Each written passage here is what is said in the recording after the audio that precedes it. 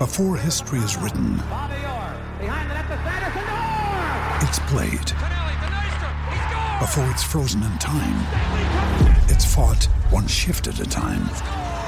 Before it's etched in silver, it's carved in ice. What happens next will last forever.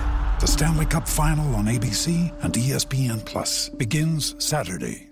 What's up? Jason Tatum here. Ball up wherever you are with NBA 2K Mobile. Playing game events to collect NBA legends and rising stars to assemble your dream team and settle things on the court. Download NBA 2K Mobile now on the App Store and Google Play. Hello and welcome to a brand new episode of the Pick a Side Podcast. My name is Joel Moran and I'm here with Riv and John Carlos, and this is now episode 89. In this episode, we will talk about the Hawks-76ers and Bucks-Nets series. If the Utah Jazz can make the finals, Luka's heroics, what's the next step for the Knicks and Grizzlies, Brad Stevens getting promoted, and the top 5 players under 25 in the playoffs. Then we will finish off the show by having Michael Daly on it to talk about the Bucks and Nets series and to talk about the Logan Paul and Floyd Mayweather fight. This is now episode 89. We're getting closer to 100. And as you can see, we have a different picture up on the TV now. Because when we first started the podcast, it was the three of us. Now we have our original logo up there. Because Bars of Visual is a guy who makes the thumbnails. He lives in Europe. So there's an 8-hour difference. So if I don't hit him up within that time period, I just won't get a response back. So I have to hit him up like at 11 p.m. for him to get it in the morning. So, yeah, I woke up. I forgot about it. I woke up at 11. Right now, it's like 7 p.m. where he's at. So I can't, do it. So, yeah, there was a lot of playoff games that happened, a lot of shockers, and we're going to talk about all that today. But if you're watching on YouTube, you can see right now that I'm wearing a special type of hoodie. I'm wearing a Pick a Side hoodie. Let me know if you guys like it. And Riv is wearing a Pick a Side shirt. Show the audience the shirt real quick, Riv. Black logo, gray shirt. I think it looks awesome. JC forgot his hoodie. He said his hoodie shrunk, but that's the old material that we use. These are some new and enhanced hoodies. So to get off to start with the first topic of the day, the Hawks versus the 76ers, they are going to fight it out in the second round of the NBA playoffs. And Joel Embiid has a meniscus tear in his right knee. He is questionable. And Ernie Johnson brought up a good point yesterday on Inside the NBA. He said that last time he had a meniscus tear on his left knee, they didn't think it was that serious, but then he had to get surgery eventually on it. Who knows if that's the case now? But let's just talk about both scenarios. If Joel Embiid is not available to play, can Philly still beat Atlanta? And if Embiid does play, do the Hawks have a chance to beat Philly? I think obviously if you get your guy who could have been the MVP, if he plays, I have Philly. I think that should be the money man. You take Philly. I think with Embiid just being a dominant force, Clint's going to have his hands full. Ben Simmons is going to be there. Trae Young is going to struggle. We saw in the first round, Ben Simmons, when he was manned up on either Westbrook or Bradley Beal, he made it extremely tough for both guys. Had him shooting or poor efficiency when he was guarding them. So I think Trae Young is going to be a tough challenge for him. And but the thing with Atlanta, you saw with the Knicks, one of the best defenses in the league, Atlanta still got hot. So I think with Philly, they have the personnel, but I think offensively, if Atlanta could just get it going, hit their shots, I think they'll be good. John Collins, he was good. Bogdan Bogdanović, he was spectacular. So I think if Embiid plays, I'll probably have him in like 5-6 games, leaning on 6. But if Embiid does not play, now you're looking at him, Ben Simmons has to step up. And we've seen Ben Simmons. He's not a guy who can score really in the playoffs. He's a guy who's a liability on offense. So if Embiid doesn't play, I think I'll put my money on Atlanta. Look, I can't really disagree with you right there. Even though I'm higher on Ben Simmons, and part of the reason why the Knicks and Hawks series was a 5-game series was because Tom Thibodeau did not adjust from game 1 to game 5. He made absolutely no adjustments. We didn't double team Trae the entire series, which I thought was bonkers. But I think Philly can double team him. You put Thibault on him. You put Danny Green on him to start blitzing with that height and length. I don't even think you need to double team if you have Thibault on him. That is true. But Thibault being 6'7", Danny Green being around 6'5", 6'6", going to double and blitz Trae, I think he's going to have a lot of trouble with that because of that length. And if you throw in Ben Simmons in there, that might be even tougher. I think depending on Doc Rivers' adjustments and how they guard Trae Young, we might see Trae Young have an awful series. I mean, shooting inefficiently, having a bunch of turnovers. We really might see that if they, cultivate the right game plan to attack Trae Young. But Ben Simmons, without Embiid this season, has been pretty good. Ben Simmons, without Embiid in the playoffs, has been 3-1, averages 23 points per game, 8 rebounds, and 10.5 assists. So I think without Embiid, yes, you lose an MVP. But Ben Simmons is capable of showing you what he showed you at LSU when he was the number 1 pick. He can be that guy. You have that added spacing with Seth Curry, Danny Green, Thibault occasionally, he's still offensively limited, but then you also have Tobias Harris. And that's the key for Atlanta too, because now without Embiid, you only have one true shot creator on the Sixers with Tobias Harris.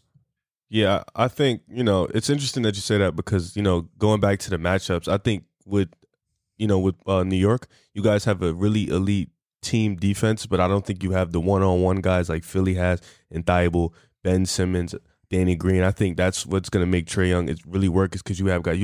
Philly doesn't really need to double team because they have guys that they can just leave on the island. But looking at the Atlanta side, Julius Randle, I think we can all agree is a better offensive player than Ben Simmons in terms of scoring the ball.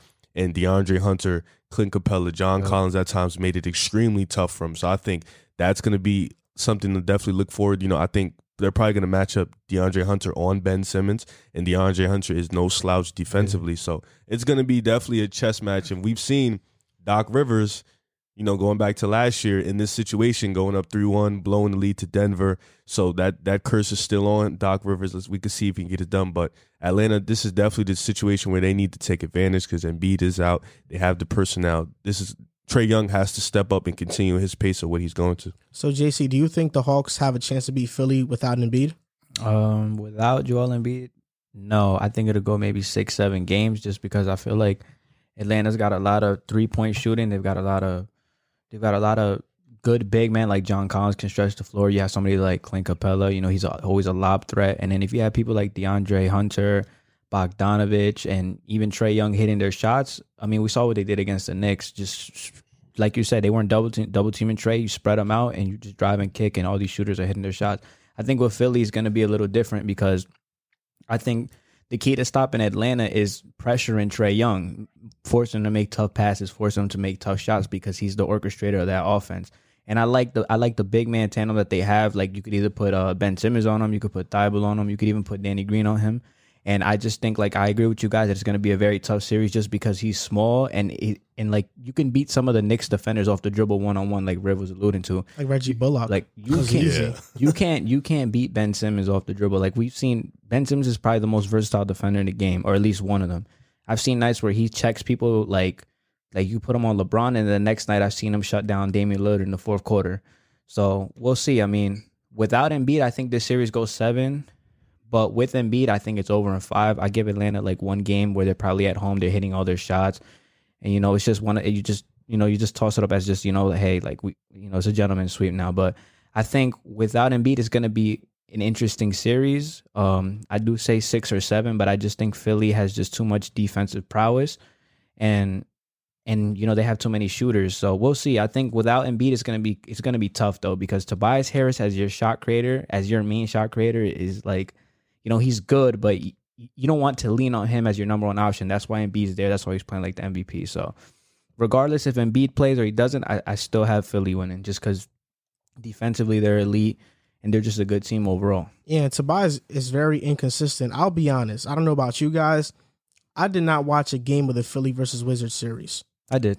I watched one. I didn't watch a game. I maybe caught a quarter. It was that and the Nets and the Celtics. I didn't watch. I watched the Nets and the Celtics. Of course you did. Because James Harden. Yeah, but I didn't really. I felt like those two were kind of they're gonna win. We know who's gonna win. But Philly versus Washington was a little bit more like that. Yeah, I watched maybe 2 quarters of it the entire time. I don't even think it was I watched exhausting to watch. Yeah, because you knew Washington had no chance. And I know when we talked about Trae Young and the Hawks versus the Knicks, I know a lot of Atlanta Hawks fans caught feelings because on YouTube, I think we do have some Hawks fans that watch our videos and they like our videos, and they got on us, man. Not me. I mean, not you, but they got on me. Yeah. But in the comments, they usually say you guys. They don't mention us individually, so they talked about you guys were doubting Trae Young and stuff. I picked the Hawks to win. They'll say like guy on the left or like guy in the middle. I picked the Hawks to win though. I think in our podcast downloads, one of our main demographics are Atlanta, Georgia. So of course we have some people that like our podcast there. So they caught some feelings when we said Atlanta. Well, when I said Atlanta wouldn't beat the Knicks, because honestly I thought the Knicks should have gave them a better fight. And I think that because the Hawks had such a great series against the Knicks, people are this happens in the NBA. You go in, you're kind of low or you're not as high on the team. Then when they dominate a team that is much lesser, now everybody starts to overreact and say, oh, they can do this and they can be that and they can be that. I think Atlanta's still a year or two away. I think they have to count on DeAndre Hunter's development, Cam Reddish being healthy, because I think as long as Trae's a star, we know that. But DeAndre Hunter, I think this past season, the sophomore season, he really broke out. I think in his third year, he'll be better. And Cam Reddish, we're hoping he'll be good. John Collins, who knows where he's going to go. I don't even think they're a year or two. I think they're just another star away. I think they're a little, like right now, I think they're a little too lot. And it's like with this team, I think they're like Trae reliant. Yeah, like kind of like Dallas was, Houston was with Harden. They're just too Trae reliant. Like everything relies on him. And I don't think you can win that way. I remember watching Kobe talk about it. Like that's a way. And that's why he had to learn the triangle and figure it out, because that's a way you just can't win in the NBA if you're too one-player reliant. So I think, like you said, DeAndre Hunter, even though he got hurt, he was playing phenomenal before he got hurt, came into the playoffs, kind of got his groove, but we saw the defense was there every single game. We're still waiting for Cam Reddish to pop. He's still 20, 21 years old, so we're still waiting for that. John Collins, if he decides to stay, he'll be great for them. If he leaves, Clint Capella was a great piece for them, adding that guy down low that can really guard the paint and really be that guy for Trae Young. Capella's good, man. He's good. So it's he like is good. I think they have. I don't even think they need to. They just need to bulk up the bench. A little bit more. Gallinari, worst cut in the NBA playoffs. He played okay for the most part, but his cut was really bad. But I think I'll tell you this. I felt disrespected as a Knicks fan that Clint Capella in his interview before the game, pre-game, before Game 5, said that we're going to send them home on vacation. Kept it 100 in their garden. Mark Berman asked RJ a question, and RJ says that we're going to win. I love it. He guaranteed a win. He said, and he told Mark Berman, he said, stop asking me those dumbass questions. Yeah. He was mad. He was like, why you got to be so negative, man? No, I love it. I know, I love it too, but I'll say this. You got packed. I don't care if we would have lost Game 6 in Atlanta, but losing in Game 5 after they've been talking smack.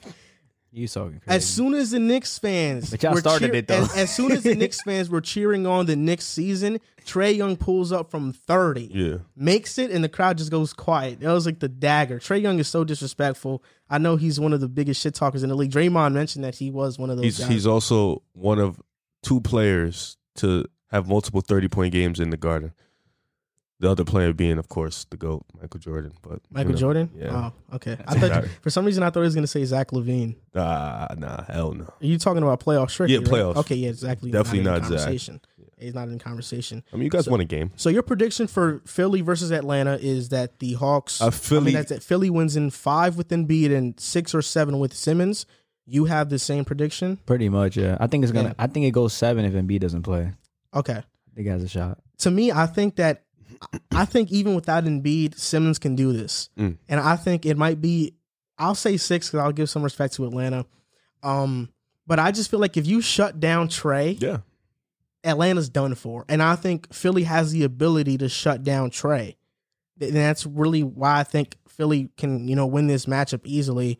Not only do they have a really good starting lineup with some spacing with Ben, Seth, Green, Tobias, and Thibault, but their bench with Korkmaz, George Hill, Dwight Howard can give you some minutes at center. He can be productive in his minutes. Good. I don't know where Shake Milton is at. He had a really hot start to the season, and then he just evaporated.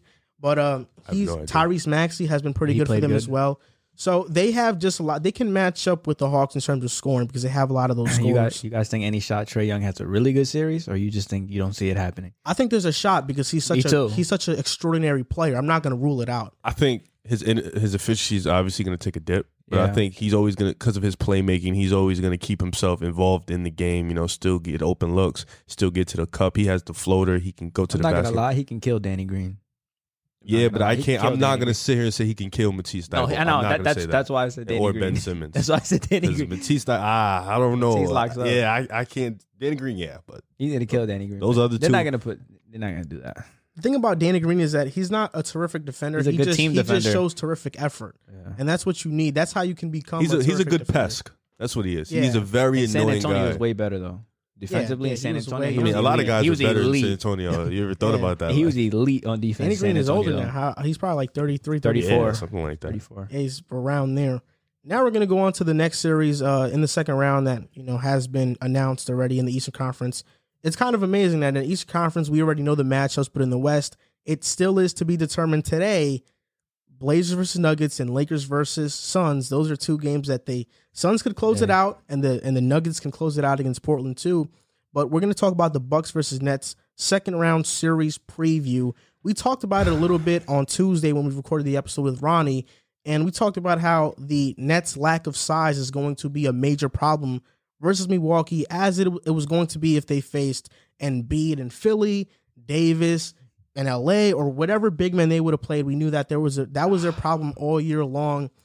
And I know JC's a Nets fan. He's worried that the Bucks have a chance to beat the Nets. Yeah. And I will say this. I think the Bucks have a lineup that can match up with the Nets very well, and all because they acquired PJ Tucker via trade.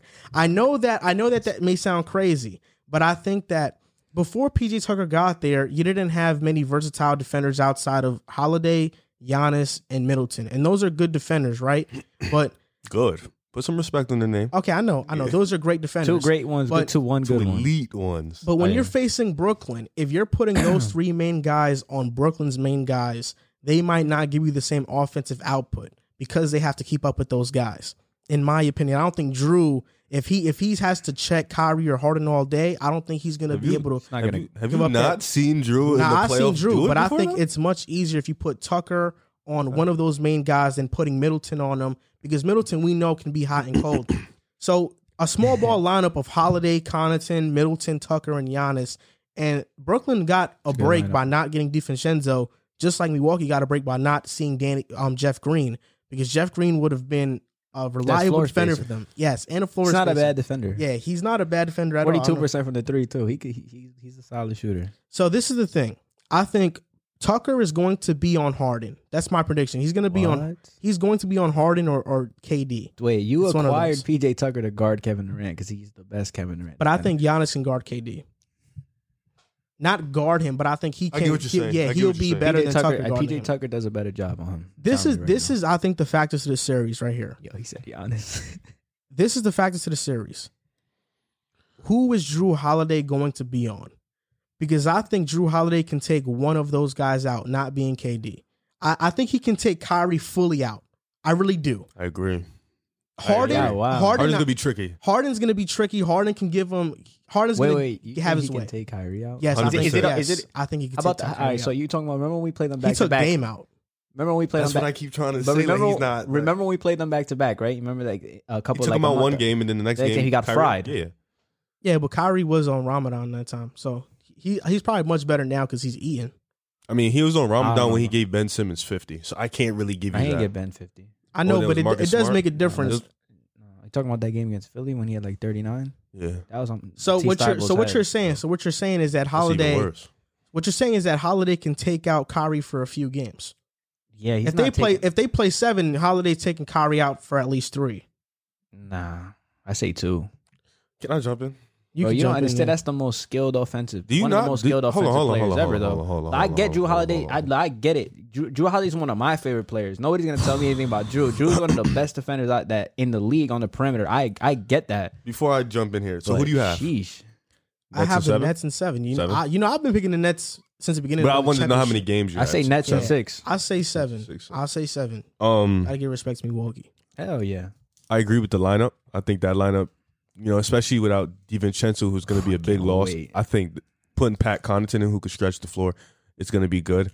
I think Brook Lopez, he's a really good rim protector. He's going to be good. He's going to have his minutes where he's definitely performing. You can see when they played each other, he was really important for them. I think, like you said, Giannis and Drew Holiday. I think Giannis is going to check KD, and I think Drew Holiday is going to check Kyrie, and then I think PJ is going to be a hard. I think they're going to give Middleton the break so he can be more of a scorer and focus on that scoring output. I think that's what they need. They need him to keep fresh for offense because he has his days. Also, you made a good point. This is why you put Giannis on KD, because if you put him on Harden or you put Holiday on Harden, they can easily get into foul trouble. Tucker can get into foul trouble. I mean, that's what he's there for. But you want him to get into foul trouble. Tucker is there to get into foul trouble. You can't have Holiday, Giannis, or Middleton get into foul trouble because that can be the game. KD's not a guy who draws a lot of fouls. Neither is That's what I'm saying. Like, Harden's going to try to will you to get fouls. So it's like you put PJ Tucker on Harden. You have the seventh. Wait, real quick. I know these are two of your favorite players matching up. You think PJ Tucker is going to get the upper hand on James Harden, or you think James Harden is going to get the upper hand on PJ Tucker? I had to ask this question. Serious answer. Not for real. It's going to be Harden. It's going to be hard. Of course, it's going to be Harden. Yeah. And the reason why is because Tucker is a much better defender against bigger players. I agree. Because he's not agile enough to guard faster players. He can't guard Curry. No, he knows that. Tucker doesn't have the lateral quickness to really keep up with guards like that. And that's why I think that you don't put him on those guards. You have to put him on a bigger player. But he's going to make Harden work, and he's going to hack Harden. And that's the thing. And Harden may foul him out because Tucker does get his hands in there a lot. So yeah, pause. I expect Giannis to continue on and check KD. I think he's ready for the challenge. Being 7 foot and that athletic, you're the only guy who can really check KD. So I test him too. Yeah, I expect Giannis to come up, even if it's Giannis playing the 5 and PJ, guarding KD, or just Giannis guarding KD in the 4th. I expect at some point we're going to see a KD and Giannis matchup. We're talking about, on defense, we see Milwaukee matching up. But what is Brooklyn going to do when they have to match up with Milwaukee? Like, who's going to be on Giannis? Who's going to be on Middleton? Who's going to be on Drew? Like, what are they going to do to stop Giannis? Because this isn't a team like Toronto or like Miami in the past that can build the wall, or they have the guys who can really stop Giannis. You can't stop Giannis. Like, what I've seen Steve Nash do is just leave DJ on the island. I don't expect that's going to happen again. I think, he's just going to let them go one-on-one and either KD guard him, or if Jeff Green would have played, Jeff Green guard him. But I don't know if DJ plays a series. Yeah, if Claxton, that's going to be tough for him because he's skinny frame. But Giannis is going to get hit. Back to your you said Drew Holiday can't. I did not say he can't check him. He said he could take him out for the whole series. Have you not seen? I didn't. I said at least 3 games. Yeah, you didn't. I say agree 2. With that. I say 2 games. But have you do we forget that Kyrie has been taken out of series by lesser defenders? I mean, and Drew Holiday has taken people out of series. Like, do we not forget? I mean, but you act like basketball. You act like he's going to be guarding every play. You can call a screen, get a switch. It's just what I mean. It's inevitable. That's what the beautiful thing about that lineup is. Switch on who? Who's he calling the screen for, and who's going to be in front of him after the switch? Because if you ask KD to send me a screen, so you think Kyrie can't score on any of the people in Milwaukee starting? No. He's an offensive. Bro, we're machine. talking about. But I'm saying if KD sets a screen, he has Giannis in front of him. Though. No, he can get by Giannis. No, I'm not saying he can't, but I'm saying you're saying it like it's so easy to get a switch and then boom. I'm not saying he's gonna average like 40 on Drew Holiday. I think he's gonna get his 25, 27 points per game on slightly low efficiency. But Drew Holiday's gonna have his hands full guarding Kyrie Irving the entire series too. I get that part, but I'm saying I've seen Drew check the same. Like Dame, let's be realistic. Dame and Kyrie are the same type of guy, offensive machines. For the most scoring, so it's like I've seen Drew. I just think Kyrie, even with all the screens, I just think Kyrie Irving has more of a mid-range game that's going to open up his offensive package. Spots better. He does, but Dame has more range. Breaks down his defender better too. Dame has more range. Though. Dame has more range. And Dame was using a lot of screens, and Drew was still there. Dame wasn't hitting though. Because Dame was pulling all those shots though. Like if you watch that series, Drew Holiday played good defense, but Dame wasn't the same. I saw Dame missing open shots. And you got to remember too, Dame is a guy who uses screens a lot.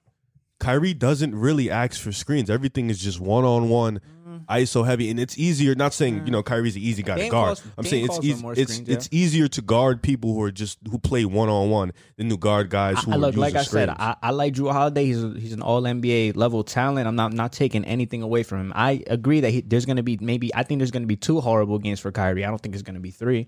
I think I need I think like how the respect we're putting on Jrue Holiday as a defender, I think you need to put respect on Kyrie Irving as an offensive player too. Though. I am, but I've also seen that's him, Kyrie Irving, bro. Like, I've seen him. I've seen him get locked up. I mean, even we gonna see though. Like, talking about we gonna see. I've seen Bledsoe put him in the chamber. This is what we're saying. I've seen him kill Bledsoe many times too. What JC is saying right now. What JC is saying. Exactly. What JC is saying right now is that he believes that Kyrie will have 2 horrible games. You believe he'll have 3 to 4. Or horrible. You think it'll be because I doubt you believe it's a whole series. I think he's not. All right, I never said he's. I think well, for the Dame when Dame got swept that year, right? Yeah. So he got. But he had 4 back to back horrible. He didn't have one 20-point game in that series. I don't think that's going to be Kyrie. But I think for you guys to beat the Bucks. Plus, like, so sorry for cutting you off, but like Portland, like that year that like we have Kevin Durant, James Harden, Joe Harris. So there's going to be more individual matchups. Damian Lillard in an interview said that the way that they were playing him was they were just blitzing him. You can try to blitz Kyrie, but you still have James Harden, you still have Kevin Durant, you still have Joe Harris. Their forward was Al-Farouq Aminu. Yo, I agree, but they were literally leaving him open the entire series. Like that was their game plan. I also think with you the way you guys play, you're kind of playing. I'm not saying Kyrie Irving isn't an offensive machine. No, I get it. I'm saying you're kind of playing to Jrue Holiday's strength, which is one-on-one perimeter defender, and I'm not saying Kyrie's not going to have a day, but it's going to be tough to do that every single game against him. Like that's but he won't have to. I get it. He's not the best player on the team. Harden and KD are going to. But I think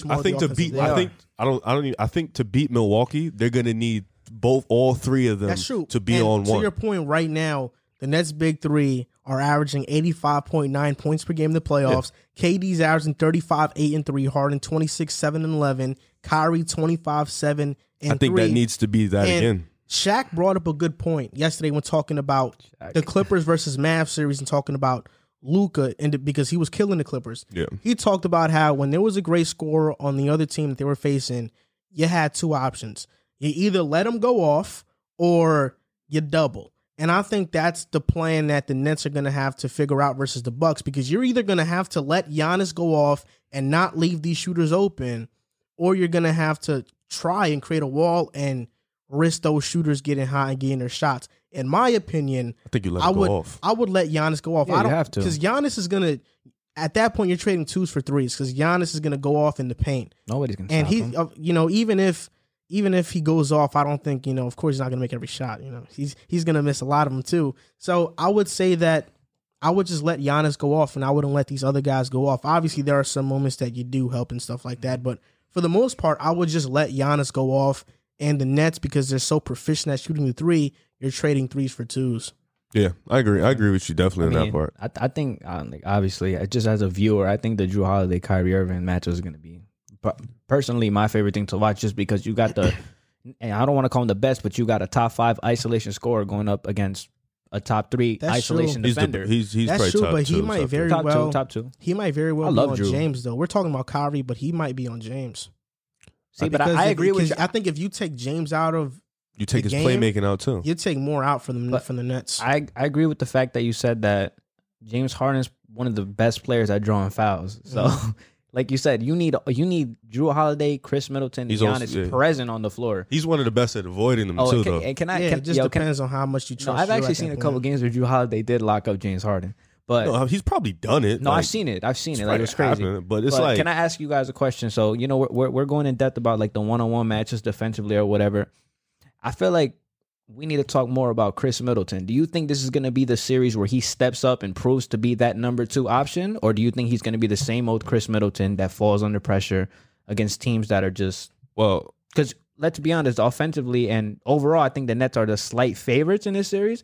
So do you think this is going to be another Chris Middleton series, or you think this is going to be the breakout series where Chris Middleton? Well, I thought he played. Played well against Miami. I thought he did his thing. He stepped up for them big time. He hit clutch shots. I think for them they need that Chris Middleton to win. If they don't get that, I think for them to beat Brooklyn, he has to do that. He has to step up. So you think he can continue this level of play, or do you think he's going to hit a wall? I don't think there's not going to be.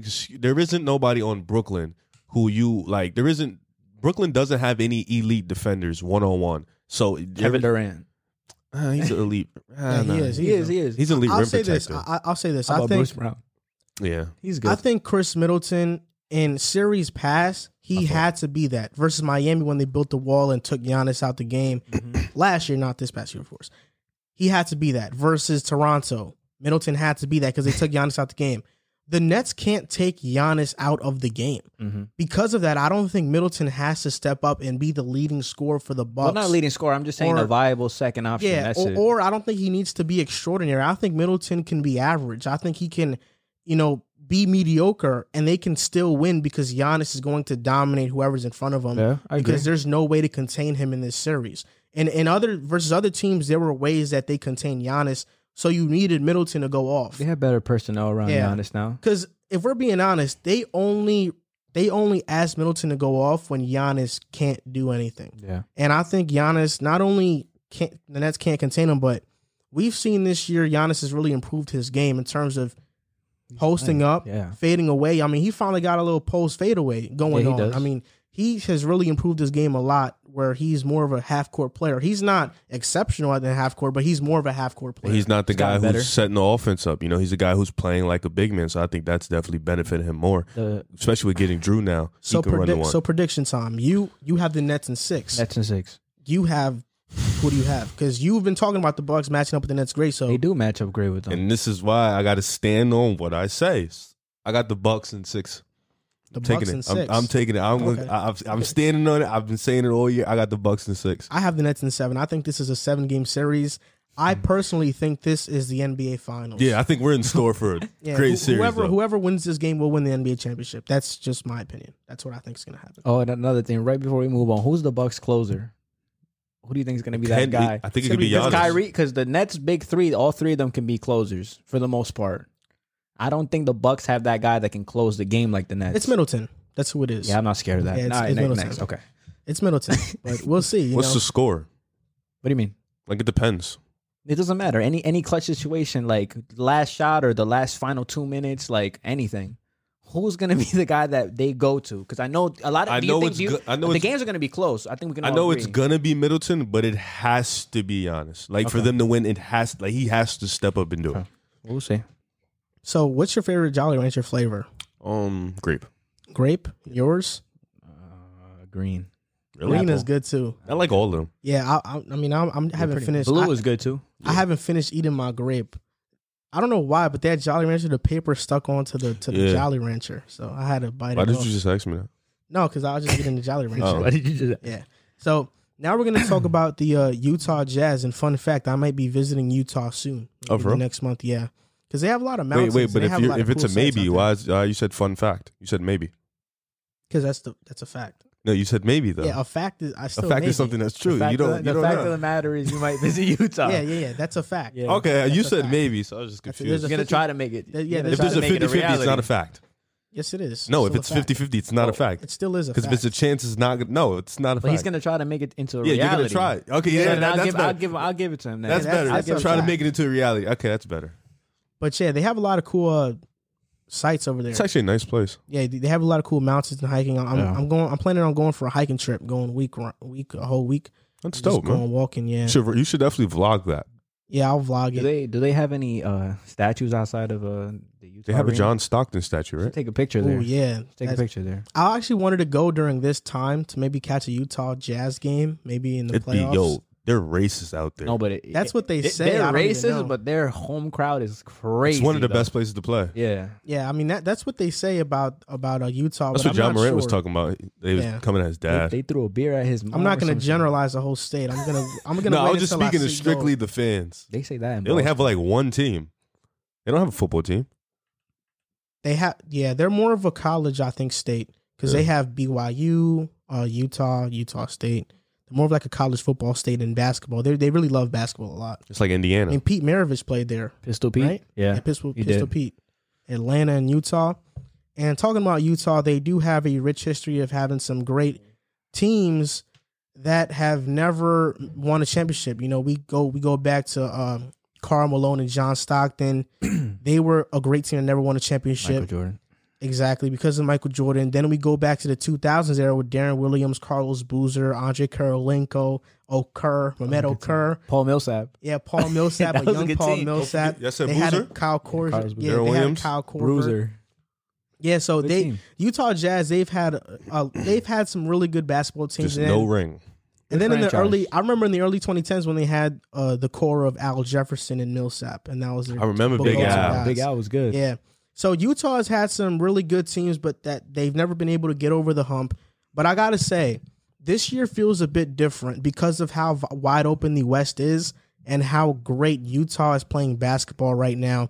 I thought the one thing that might have deterred them a little bit was Donovan Mitchell's ankle injury, but He looks fine. since he's come back, he's been awesome. I mean, in the playoffs, he's averaging 28.5 points per game, 7.8 assists per game, coming off an injury, and Dylan Brooks has been his primary defender. And Dylan Brooks is one of the better perimeter defenders in the NBA, and Donovan Mitchell has been killing him. Yeah. He's been over. He killing killed him. him. In the first half of Game 5, He set tone. took over the game. Set immediate he tone. took over the game and he dominated them. Mitchell had 30 and 10. That's crazy. Gobert had 23 and 15. Royce and Bojan had 17, and Clarkson had 24.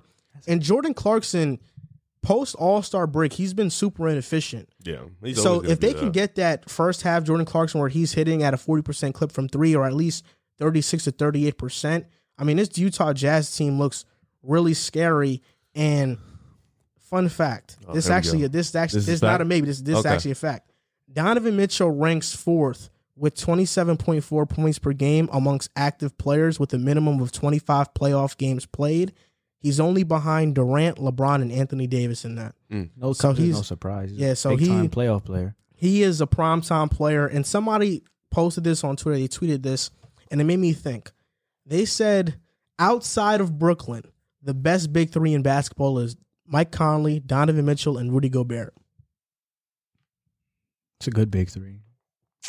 Wait, so what's the topic question? Because you kind of just never like. No, the topic question is, I'm going to get to it. Oh, Nah, but he's you just want me to- asking us Yeah. who's the better big three than that on paper outside of Brooklyn. I would say it's a damn, if healthy, I would probably say Steph, Clay, Dre.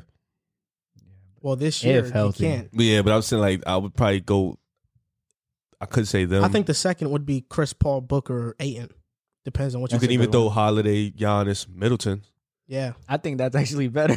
You could say Kemba's holding them back, but Nah, you I could was say gonna Kemba, say- JB, JT. Yeah, I don't think, Boston, I don't get them. Yeah. But, so, okay. I do believe that the Utah Jazz can make the finals. I agree. And based on how the Phoenix and Lakers series is going, if Phoenix does in fact win that series, we might see a Western Conference Finals of Utah versus Phoenix. Yeah. And Good. I tweeted earlier that this is the first year that the first and second seed may be pretenders in Utah and Phoenix, and now they might be going all the way to WCF. But the real question of the topic is, do you believe Utah can make the finals? You already answered yes. Yeah. I'm going to get to your reasoning in a bit. But do you believe that Utah can make the finals? JC. Okay, so Utah's waiting for the winner of the Clippers and Dallas series. Dallas. Okay, I think they'll be Dallas in 6. I think that'll be a good series. I think they'll be Dallas in 6. Honestly, just how good they are defensively, and Donovan Mitchell coming back. He's that playoff player. I do think that they could make it to the finals. I don't think they're gonna win, but I think they have a shot to make it. We'll see. I just defensively, just as far as their team defense, it's really good, and I'm gonna always count on Donovan Mitchell to be present because he's been showing that since his rookie year that he's a big time playoff player. And you got the emergence of Mike Conley this year playing better. Rudy Gobert's good. Their bench is really good. They got the 6th man of the year, not Joe Ingles, but Jordan Clarkson's 6th man of the he's a year, finalist. and Joe Ingles. Yeah, the co-6 man of the year, basically. Yeah. And the winner, and a good coach. Solid, coach. solid. Not even solid. One of the best home courts in the NBA. So, and their fans are back. So, yes, I do think that they can make the finals. If they happen to play Phoenix, I think that's a 7-game series if Chris Paul's healthy. If his shoulder gets any better, if it's not better, I think that ends in honestly 5 to 6 games. So yeah, I think Utah has a good chance to represent the West in the finals. Just giving off everything. I have strong opinions on this because I've been on this year. I've been kind of dying on this hill that people think Devin Booker was better than Donovan Mitchell, and I've kind of been on the opposite end, saying I think Donovan Mitchell is proven, and he's better than Devin Booker. Both of them have a phenomenal series, by the way. Shout out to Devin Booker. He might eliminate LeBron. And shout out to Boz Visuals, just got the thumbnail. Good looking, boss. Shout out to Devin Booker. He might be the first guy to eliminate LeBron in the first round. Ever. So that's Chris Paul too. That's incredible. Yeah. I think we're reaching a weird year that we're seeing the first time in a while that like a top 15, top 20 players leading his team to the finals. You know, usually you get guys who are in the top 5, top 10. We're about to see possibly top 15, top 20 guys leading their team. And I think Donovan Mitchell is a top 15 player in the NBA. I think he's one of the best offensive machines in the NBA. In the playoffs, he's one of the best players in the playoffs, leading his team. This team is great defensively, great offensively. They're one of the best three-point shooting teams. And it's weird because I think they're ready for Dallas in a sense because the Clippers, we look at the Clippers and I'm like, they have great individual defenders, but team defense is really how you stop a guy. And I think Utah really embodies that. They are a great team. They communicate on defense, something the Clippers lack. They talk on defense. They're together. Their continuity is great, something the Clippers lack. They have the guys, but they don't communicate. Yeah. So I think all that pick and roll switching that Luka loves to get the big man, I think Utah and Quinn Snyder is going to be fully prepared for that if they play Dallas. If they play Clippers, I think the same thing. They'll be prepared for them guys either. I think they're ready for any team in the league. They have their guy down the stretch. They have their big men. They have their bench. They have the three-point shooting. I think they have all the tools to make the NBA Finals. It's just everything has to go in the right way, and everybody has to keep showing up. And I'll be honest, Kevin on NBA Draft Addict on Twitter, you know who I'm talking about. Oh, I love trolling him. This is the thing. He tweeted something that I'm remembering right now, that in this playoffs, everybody may have been overlooking how important chemistry is. I mean, and I'll say that I was a victim of that because based on the Lakers' talent, I had them advancing regardless of how many injuries AD or LeBron had. And now we see with Phoenix, their chemistry, you see that's why they're beating LA. Utah the same way. Some people may pick the Clippers because of their two guys, their talented guys in Kawhi and PG. Some may even pick Dallas because of Luka, but Utah they have probably the best chemistry in the NBA. Out of any team. They've been together for a minute. They have the best chemistry in the NBA, and that matters. And he tweeted that it matters, and at the time I was like, I just shrugged it off. But now coming to what's happening now, that's exactly right. And I think Utah, because they have the best chemistry in the NBA, everybody knows what their defined role is. You see games where they can just dominate teams. Memphis gave them a fight. A couple games. Game 1, they beat them. Game 2 was a fight. Then as the series went on, it was wraps. Utah started really taking control and dominating that series. When a team beats you in 5, it's because they're just better. They're just better than you. That's it. 6 is a little bit like that. 7, it depends on how the 6 goes. Yeah, it really depends. And I think Utah can make it to the finals. And it's crazy that before the season started, nobody really thought Utah could be doing what they were doing. I thought they would be a middle of the pack. We had a guy right here who said they wouldn't even make the playoffs. Yeah, JC didn't, but Jack said they wouldn't make the playoffs. Jack said they wouldn't even make the playoffs. I always thought they were a playoff lock. Yeah. Wait, for the longest, I've been on the Utah bandwagon. No, not you. It was Jack. No, I'm just saying, even last year, I thought they had a chance to make the WCA. Donovan fans for life. I mean, yeah, you're the biggest Donovan Mitchell fan. My second favorite player. What? I mean, I feel like he's a bigger Donovan Mitchell fan than you. Yeah, really, he's like my top 2 favorite player. I've been die hard since the trenches. I almost made you hate him how much I was gassing him. Yeah, but I've been here since the trenches, though. Me too. We both been here. You wasn't here. You was here draft day. Yeah, draft day. I was here before draft day. You sound like somebody. He's my second favorite player. You sound like somebody putting somebody onto a musical artist, man. It gets annoying. Or putting somebody put him on John Moran. It's fine. Everybody always wants to get credit for putting somebody on. He did, though. He did. He put me on. Thank you for paying homage. You like PJ Tucker. PJ Tucker is better than your franchise. What? No, but okay. I do think him. Utah Jazz, they have a real shot at making the finals because they're such a great team. Everybody knows their role. And I kind of like it because I think one of the more disrespected players in the NBA is Rudy Gobert. People minimize his impact so much. Even before he got his extension, we had a segment on the show talking about if he should even get that much money, if he's worth that. And to his credit, he's been proving that. I mean, he's the best defensive big man in the NBA. Yeah. And I think this run that the Jazz are going on is finally going to stamp stamp him in that conversation amongst great big men because of his impact. Yes, he may not have a great offensive package, but he also makes a big impact on their offense with how he rolls and the gravity he provides. He kind of, this is going to sound crazy, how it's going to come out. He's kind of like Steph on the perimeter when he's rolling, though, because he sucks in so much people on the defense to collapse that shooters are wide open on the perimeter, and that's why the Jazz have been getting so many open shots. He sucks in so much. Yo, that was crazy. You ever heard Iron Eagle commentate a game? I think Michael he was commentating a football game. Michael Crabtree caught a ball on the sidelines, and he was like, "Oh, Crabtree, what a catch! He just sucked in that ball." Like, yo, Iron Eagle is funny as hell, but yeah, I know something's come off wrong. No, I feel you. That was just a little crazy. I was like, damn. It's all basketball talk. I don't know. It's funny, but yeah, I think that Gobert is finally going to get his respect, and I'm happy for him. And I think Utah as a whole has been a disrespected team and fan base for this entire year. A lot of people calling them contenders. Very disrespected. I think a lot of people calling them pretenders. And we forgot, they blew a 3-1 lead last year, and that's a chip on their shoulder. They came back this year hungrier. People have been disrespecting them as a number one seed all year. They haven't respected them as a number one. They felt like they shouldn't even be up there. Injuries have kept them up there. Yep. And I think this year they're definitely, Memphis was a dogfight. Granted, we knew Utah was going to win, but them young boys gave it all they could. Dallas or LA is going to be a dogfight. Phoenix or Denver or the Lakers is going to be a dogfight. But I think Utah. Would you say the Jazz are the favorites to make it out the West? It doesn't feel that way towards like the majority of the fans. I honestly think. I'm just saying your opinion. Your guys' opinions. I think they should be the favorites to come out the West right now. I think with LA teams, both LA teams in a deep hole right now, got to win 2 straight. With Dallas being too Luka reliant, Phoenix, they having Chris Paul or Devin Booker. Chris but Paul's Chris Paul, injury. You never know, he can go down. I think Utah definitely has to be the favorite. I didn't even think if Chris Paul was healthy, I still think Utah would beat Phoenix, but I think Utah has to be the favorites right now. But if they go play Brooklyn in the finals, it's going to be funny. You have Brooklyn in 5. What about if they face Milwaukee? 6, 7. Milwaukee in 7. Bucks. I mean, I said that. I think that whoever wins the Bucks net series wins the finals. Imagine Donovan Mitchell beats the Bucks. That would be crazy. But he got to go shoot up the list. But JC, you think the Jazz are on some D-Wade stuff pretty much soon? He is kind of like a D-Wade clone. Yeah. What happened? JC, you think the Jazz are favorites to make it out the West?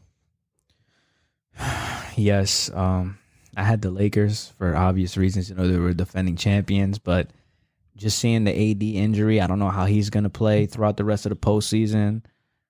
I don't know if the Lakers have enough good shooting to make it out. I mean, you had Dennis Schroeder and Caldwell Pope scoring 0 points in a game, and it's just, I just think it's not their year. So outside of that, I would have to lean with Utah, just given the fact that they have the most chemistry and they're the best team defensively, and then the 3-point shooting's there too, and Mike Conley, Donovan Mitchell. It's just a really, really, really good team. So yes, I think that right now they should get that respect from people. I know they won't, but I definitely think that outside of the LA, they would be my second. I still think both LA teams coming out the first round. We'll see. I mean, I think it's a possibility. I think it is. I think it's not over. I don't think it is either. Me neither. Kawhi and LeBron have both been in the ditch like this before. So I still got them. Anybody knows LeBron's whole career, most of it's been like this, down 3-2. No AD though. It's tricky. Yeah. You got to get more of a contribution from Caldwell Pope and Schroeder. They can't score 0. What more do you want from Caldwell Pope? To not score 0. He has to at least score 10 in double digits. Yo, at least hit your he scored 0. That's fair. Okay, that's a fair point. Schroeder, I don't expect him to score 0. Caldwell Pope's like, You talked about the 2 LA teams. One of them we're going to talk about right now, the Clippers, because the Lakers are playing tonight, so we're not going to talk about them because by the time this episode is out, it could be either out or the Mavericks versus Clippers game 5. The Mavericks won. They won 105-100. Luka magic. Surprisingly, no team in this series has won at home. Home court advantage in this series does not matter at all. Luka had 42 points, 8 rebounds, and 14 assists. He scored or assisted on 31 of the Mavs' 37 field goals. And I'll try to tell you, Luka is the best in the world right now. No other player you'd rather take in the NBA than Luka right now. He is that good. He is that fly. So Hardaway Jr. had 20 points, but he did shoot inefficiently. He shot 7 for 19, I believe, yeah. And nobody on the Mavs outside of Hardaway Jr. and Luka had double figures. KP struggled. Everybody struggled, basically. Kawhi had 20 points, shot 7 for 19 and 1 for 7 from 3. Zubac played 20 minutes, and he did okay. 7 points, 11 rebounds. But when he's played 20-plus minutes or more in this series, the Clippers are 0-3. And just a question I have to you guys is one of them being, do you believe the Clippers will still come back, or you think that the Mavericks will win and come out of the series? And the second, this for you, Riv, individually. You picked the Clippers to win it all. Yeah, of course. How can you not think Luka is the best in the world after what you've seen? Okay. To answer that, I don't fall in love with the recency bias. JC knows this. That's why he loves to ask me questions at the end of a year. I like to evaluate a totality of the year and then come up with a full analysis. But I do, think you can make the claim that he's been playing like the best player in the world right now. I just don't fall in love with the recency bias because, any great player that is in the top 5, top 6, top 7 range can go on a stretch where they look like the best player on the world. So I don't get into the recency bias. He has been playing phenomenal. He's been dominating my guys. And there's really nothing I can say too much about it. He's been killing Kawhi. He's been killing PG. He's been killing Pat Bev. He's been killing Zubac. He's just been killing them all. So there's nothing I can say. But he's definitely been performing admirably. So I got to give him his respect. What are you asking me? You want me to? You got to get your prediction for the series. I'm sorry. Yeah. I'm sorry. Dang. I still have the Clippers coming out. Go with the Clippers. I still had the Clippers coming out. I think they're gonna go in Game 6. And I'm gonna sit and watch the game and pray to God that he doesn't play Zubac 20 minutes, and hopefully we continue with the small. But at first in the beginning of the game, Rick Carlisle kind of messed up the Clippers, putting out Boban and Porzingis out there. But I really feel like in the beginning, the Clippers were just missing shots. They were having open 3 after open 3 after open 3. They were just missing. They got it going. That game was another game, just like games 1 and 2 was in their hands. And in the fourth quarter, like it's been consistent all year, they folded when it mattered. In the fourth quarter, they had to dig themselves out of a hole. It was down 12. They got themselves out of it, made some stupid mistakes in the clutch. I don't know why Kawhi rushed that 3. It was an air ball. That was a terrible shot. Yeah, you saw Rondo's face. He was just disgusted. Kawhi was a -8 when he was on the court. Tyronn Lue substitutions was pretty bad in the second half. Playing Zubac, I understand they were going big, but you've seen the team when they were small. They was gritty. Boban, he was scoring, but he wasn't. He was causing turnovers. All you got to do is get him in foul trouble. Porzingis, nobody's worried about Porzingis. Nobody has been worried about Porzingis all series. But I think the Clippers are going to go into Game 6. They're going to take that W. And then Game 7 is going to come down to the line as if Kawhi and PG are going to show up. I think PG has been consistent throughout the series as being that second star. He's been that guy. Kawhi, Game 6, he just didn't show up, So Game 6, they got to go in there and play like Kawhi and PG. And then Game 7, it's going to be up in the air. Really, it's going to be up to Kawhi. Last year when the Mavericks faced the Clippers in the first round of the playoffs, I remember before the series we were doing a preview on it, and I said that Luka and KP can match the star power of Kawhi and PG, and the role players for the Clippers are the ones that are going to be the one to put them over the top in that series. And fast forward 1 year later, and Luka Doncic single-handedly is basically Kawhi plus PG. He's playing better than both of them combined by himself on the Mavericks, putting the team on his back.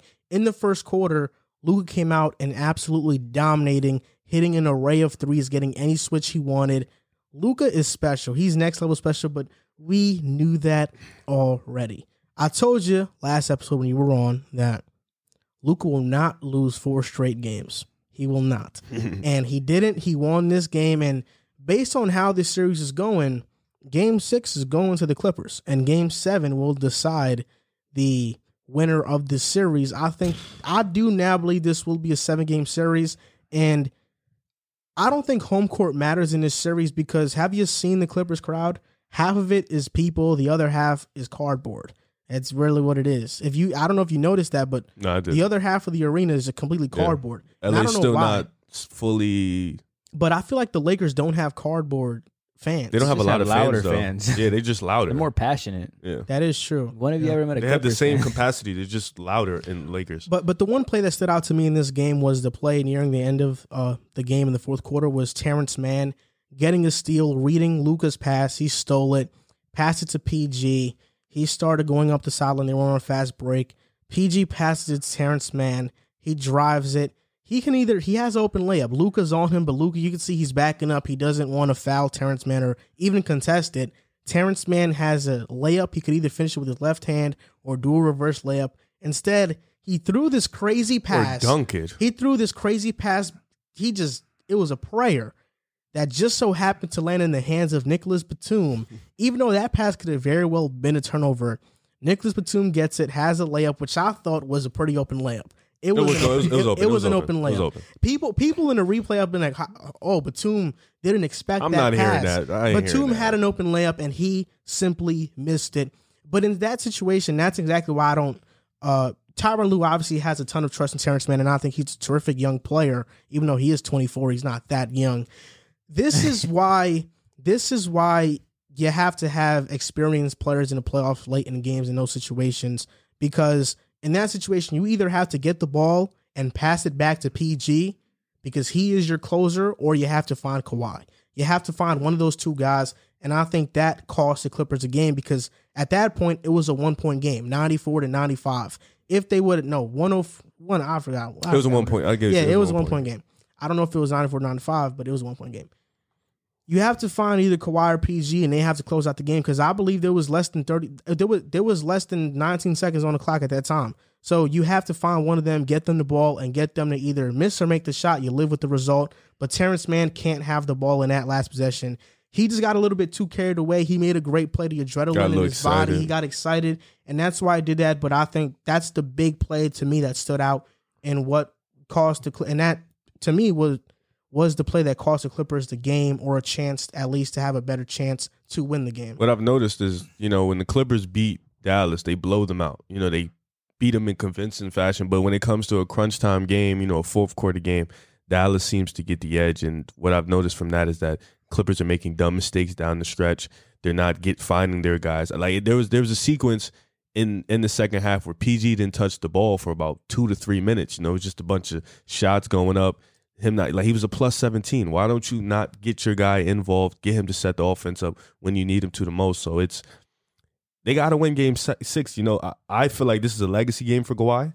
It is. Last year was already a legacy series. He botched that. So this game 6. Too. Yeah, but yeah. Kawhi is more though, but PG is. Yeah, so this is legacy for both of these guys. And I think this could be the end of the Clippers' week run. The week 2-year run. This could very well be the end if they botch it in game 6 and don't win it in Dallas. So you believe Clippers will still win? Yeah. In 7. I think the Mavericks will pull out. I'm going to die on that hill. Now, JC, who do you think will win? This is tough. And also, do you think Luka is the best player in the world right now? No, but I think he's top 5. Top 5? Yeah. Not even top 3? He's playing like a top 3 player. Everybody know my top 3, so I ain't even going to get into it. I wouldn't say top 3. He's top 5. Mavs close out in 6, or Clippers or Mavs win in 7? This is tough. I see so much on the line for obviously the Clippers as a franchise, as a legacy standpoint, as a coaching standpoint for Tyronn Lue. So I'm going to take the Clippers in 7. I think they're going to win the next game, and I think they're finally going to win the game at home. But like I said, if Luka and the Mavs lose this series, there's not really much on the line. They have nothing to lose. Kawhi Leonard and Paul George, you pretty much have everything to lose. Clippers as a franchise, you have completely everything to lose after this. And then Tyronn Lue, you might not get another coaching job after this again. So, just given off the fact that there's more pressure on the Clippers, for the most part, Kawhi's been playing really well this series, and Paul George has been playing really well either. I know there's been a lot of people. There's been a lot of people waiting to pounce on him for his mistakes, but he's honestly been playing pretty good. I couldn't take another. He's been playing really good. So I think they're gonna take care. I think they're gonna take care of business game 6, and I think game 7 is gonna be down to it's gonna be a nail biter. But I see the Clippers winning just because they have so much to lose.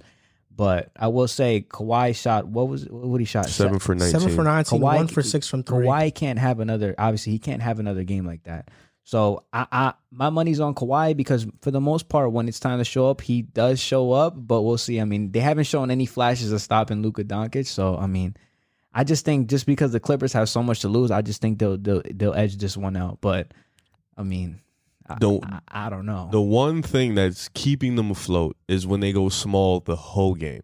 Like Not even small, but Rondo was bad last game. Yeah, not even small, but where they would just play one guard and 4 wings, just straight go like that, so they can switch everything. You know, Reggie Jackson had a really good game too. Yeah, he's good. He had a really good game last game. But that's just go 4 wings and just switch everything. Because at this point, playing Zubac and Pat Bev, it's Luka is literally, when he sees them, is having fun. Yeah, he's just having fun. Everything goes in. So you got to just play the 4 wings and just either just rotate Rondo or Reggie Jackson out in and out the game.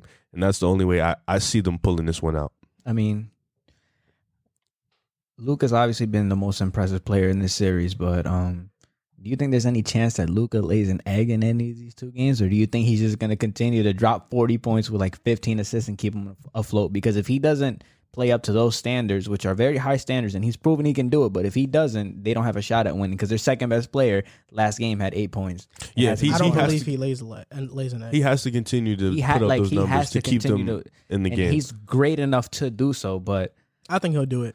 I think he'll have 40. He's one of those players. He's a great player. He's one of those players. Yeah, I think he'll have another 35 already. He is better than Kawhi. I'm sorry, he is. You know what I was thinking close, about? Though. I was actually thinking about saying this during the segment, but oh boy, I was thinking about it yesterday. Luka Doncic reminds me of Patrick Mahomes. Patrick Mahomes, when I first saw him play, I knew that's one of the best I've ever seen. Even though he didn't have the accolades, he didn't have the Super Bowls, the MVPs. Just from the eye test, I knew Patrick Mahomes was one of the best I've ever seen. That is what I see from Luka Doncic right now. I just watch him and I say he's one of the best I've ever seen. You are the most disrespectful I'm not disrespectful. I've ever met. It's just in a fact. life. What has Mahomes been? He's an been MVP, he's a Super Bowl winner. I know. Yeah. What has Luka been? Since then, but I said Mahomes was an all-time great before he won his first MVP.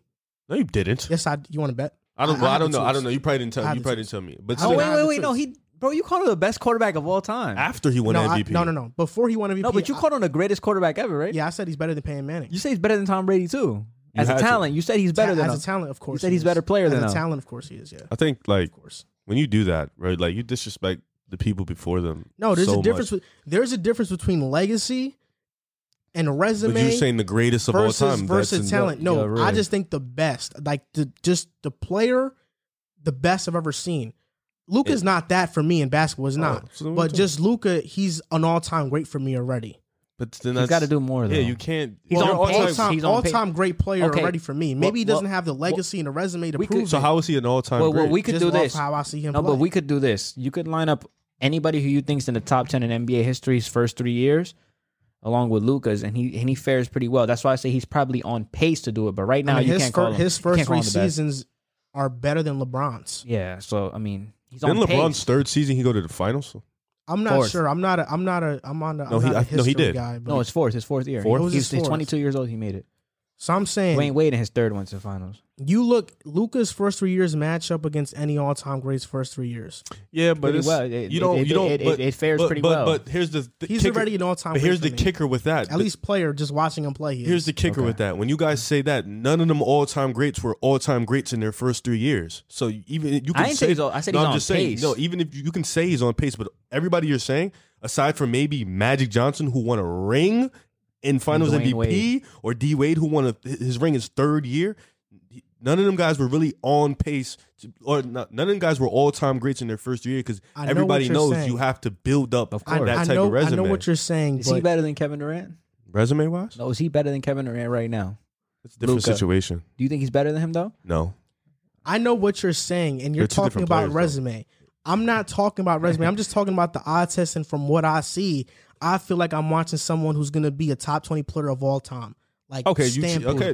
That's fair. Yeah, I would even say top 10. But you see how you keep changing up what you're saying. No, I'm not changing up what I'm saying. If you're a top 20 player, you're all time great. Yeah, but you just said top 10 before. Top 10 is very.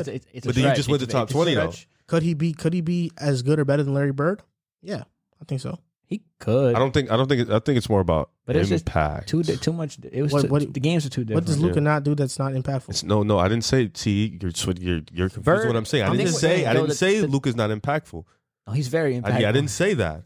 I just saying Larry Bird would like his impact on Boston. Like they were a consistent finals ECF team every year. You also had a stacked roster. Definitely. That's why you got to, the reason. Yeah, you can't really compare. I mean, to say he could be better than Larry Bird. I mean, Larry Bird only played 12, 13 seasons, right? Maybe less, maybe like 10, 11. See, I mean, if Luka Doncic puts forward 10 great seasons or even exceeds like 15 seasons, then yeah, it's not out of the realm to say he could be. Just an FYI, JC, Dallas Mavericks fans get very mad when you mispronounce Luka Doncic's name. It's not Doncic, it's Doncic. Oh, I say Doncic, right? Yeah. Doncic. It's Doncic. Yeah, we said it before. I'm just calling Luka. I mean, Bird won back-to-back MVPs, dude. I get what you're saying. I see MVP in Luka's future. Eventually. Yeah. Resume-wise, you got it. I'm not going to argue it, but I'm just saying from the eye test, same thing with Mahomes. From the eye test, when I first saw Mahomes his first season, I said, this guy is the best I've ever seen.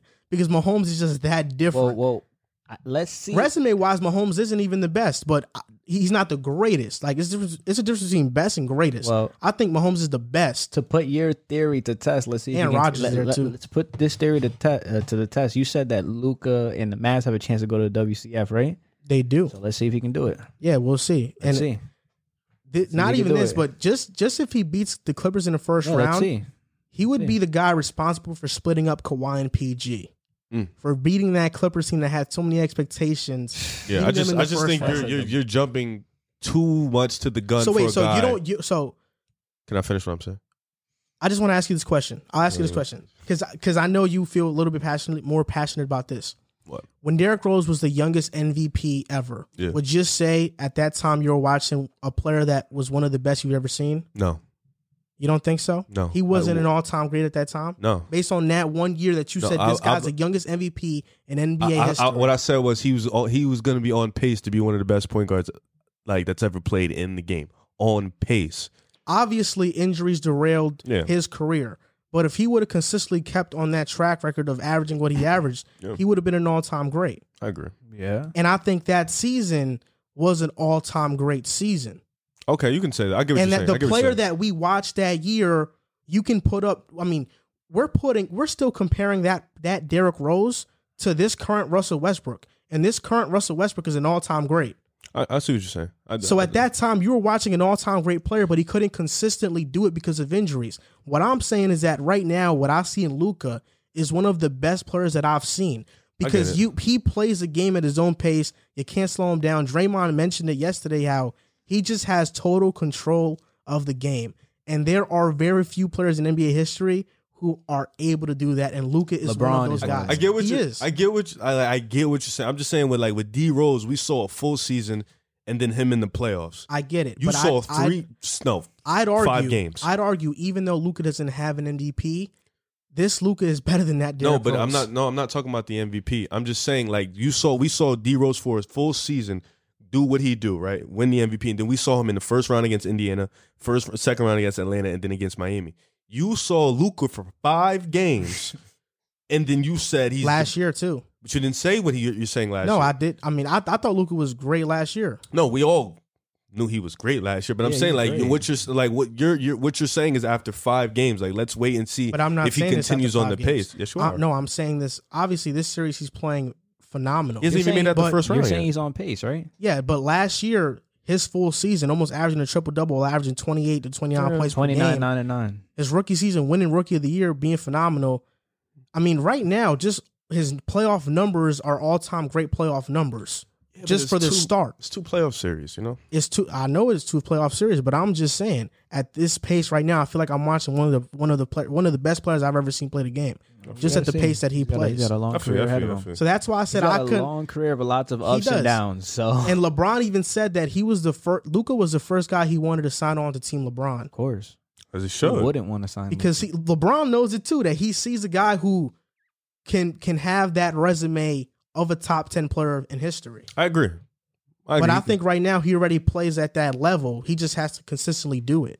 Yeah, he's a stud. Yeah, Luka to me, like I said, Luka to me, the comparison for me is Luka to the NBA.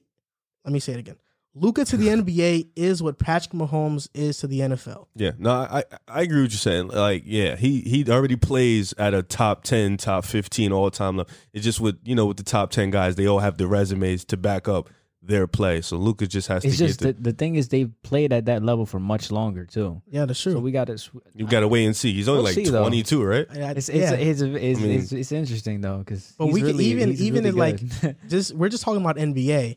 If we're talking about EuroLeague, he has an all-time great Okay, EuroLeague let's- track record too. He Campazzo won an MVP in the EuroLeague. We don't care. yeah, but Luka won. Yeah, he's the GOAT of EuroLeague. Luka won the Finals MVP in the EuroLeague too. Yeah, but do we really care? At like 17 though. 16. 16. Okay, but like, do we really? I mean, that's care? the second most I'm not competitive saying- I'm not- basketball league. I'm not saying it matters because it doesn't I'm not matter when we're saying- talking about the NBA. I'm not saying It's impressive, But though. he's just I'm trying not- to. yeah, He's, let me- he's let trying me- to. He's let trying me- to point out the I'm not fact that saying he's you been care, but I'm great saying for so young. in Europe already, he's pardon an me. all-time Pardon great. me. Let me not knock that. That is impressive. Pardon me. Pardon me. In Let me Europe, not he's knock- already an all-time great. He Now just come has a o- all right, resume. Now in come NBA. over here and be all-time great over here. That's for me. He's Europe is doing cool. it so far. He's schooling there. Yeah, he's he schooling is. now. Yeah, Out of Europe- now you everybody. gotta come over here. You got because I promise you, if one of our best players go over to Europe, they'd be the greatest player ever, easily. LeBron. Yeah, Curry, Harden, without a doubt, easily. At 16. Oh, that's LeBron at LeBron. Yes, 16, LeBron. Yes, yeah. at 16. Yes, LeBron. Yes, Kobe maybe too. Sneaky Kobe might be too. There's only a Yeah, few we're of those. forgetting Luka was so dominant and so young. He Yeah. was a prodigy. He's really a basketball prodigy. Yeah, that's Remember they true. were Talk hyping about up Ricky Rubio like that, but he never panned out. Yeah, he played good in FIBA. He was actually really good in FIBA. he was. But he tore his ACL though. So that kind of derailed his career. Luka's an animal. I'm not gonna lie. They got another guy coming too. I'll trade anyone on the big three right now for him. I'm dead serious. Well, definitely Kyrie. I'm dead Yeah, serious. 100% I'm Kyrie, dead but- serious. Really? I'm just looking towards the future. Kevin Oh, Durant, man. you want Kevin Durant, you want James Harden, give me Luka, I'm doing it. I'm gonna keep it honest with you, bro. You're a Brooklyn fan. You shouldn't be looking towards the future. You should try to win right now. So now we're gonna go on to before we go on.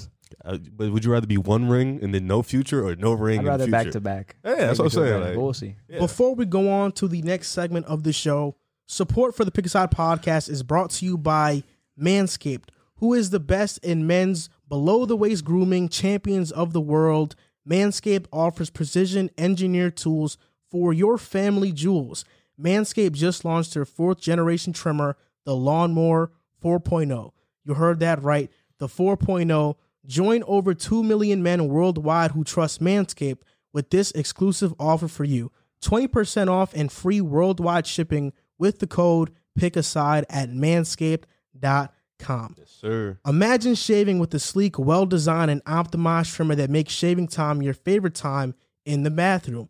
I'm one of the first people to try the 4.0 lawnmower, and I'm blown away by the performance, the craftsmanship, and details of this 4.0. It's next level. I actually tried it when Manscaped first sent me the package. They sent Riv and I and Jack a t-shirt, boxers with the Lawnmower 4.0, and this is amazing. It has a ton of features, right? I can name you right now. It has skin-safe technology with replaceable blades. Manscaped engineered the ultimate groin and body trimmer for focusing on intelligent functionality and an incredibly comfortable grooming experience. Their 4th-generation trimmer features a cutting-edge ceramic blade to reduce grooming accidents thanks to their advanced skin-safe technology. And now I feel comfortable when I shave my body, knowing I'm not going to get those nicks and cuts. This upgraded trimmer includes a multi-function on and off switch that can engage in a travel lock. It also gives you the ability to turn the 4000K LED spotlight on and off when needed for a precise shave. The Lawnmower 4.0 even allows you to customize your trim through an additional guard lengths with sizes 1 through 4, and it has wireless charging. The new wireless charger system uses electromagnetic induction, which can help battery length last longer.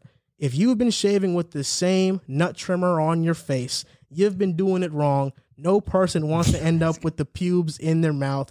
And it's time to get your own ball hair and body trimmer with Manscaped to make me time the best time and enhance your confidence with some nice, smooth boys. Get 20% off plus free shipping with the code PICKASIDE at manscaped.com. Your balls will thank you. So, to say it again, you can use 20% off and get free shipping with the code PICKASIDE at manscaped.com. That's 20% off with free shipping at manscaped.com and use code PICKASIDE. Unlock your confidence and always use the right tools for the job with Manscaped. great product. Shout out to Manscaped. Yes, sir. The new Great Lawnmower 4.0. You can go get it. Promo code PICKASIDE, get 20% off. And a team that needs to take some off time right now are the New York Knicks. And they need to take some off time because they got exposed by the Atlanta Hawks in the first round of the playoffs, losing in 5 games. A lot of things went wrong with the Knicks in the first round. But we're going to talk about what they should do in the offseason because we're not going to talk about what went wrong. Everybody already knows that. So what's the next step for the Knicks? I'll let you start first, Riv. Well, it's going to be a tricky offseason. I think the best guy is probably DeMar DeRozan and Kawhi. I think you guys can make a strong pitch for Kawhi, but I think the way you guys lost, it's not looking too good. I think if you put up more of a fight, Kawhi would look at it as a winning environment, but I don't see him really looking that way. But like I said, Kawhi, DeMar DeRozan, Kyle Lowry, this is that type. It's pretty dry free agency. So I think the next step would be development. I think Julius Randle made that insane leap. I think that we can all agree made an all-NBA leap. And I think another year under Tom Thibodeau, he's going to make another leap. Same with R.J. Barrett, getting Mitch Robinson back, who we didn't get to see. He missed some time. He's going to make a leap. And I think just continuing to grow and build that continuity in the roster, in the organization, keep building up that culture, keep getting better with the young guys will only continue for you guys to get better. I think getting a better offensive scheme, with Tom Thibodeau, it's hard to really assess how good his offensive scheme was because when we had him in Chicago, we had D Rose, who was already there, Luol Deng. So we had offensive players who kind of just ran the show. But his defensive scheme is second to none. I think offensively, you guys just got to keep getting better. Randall has to learn from his mistakes, still being the number 1 guy. I definitely think you guys should definitely make a play to try to get a number 2 guy or maybe somebody a little bit better than Randall. But this is not the end for the Knicks.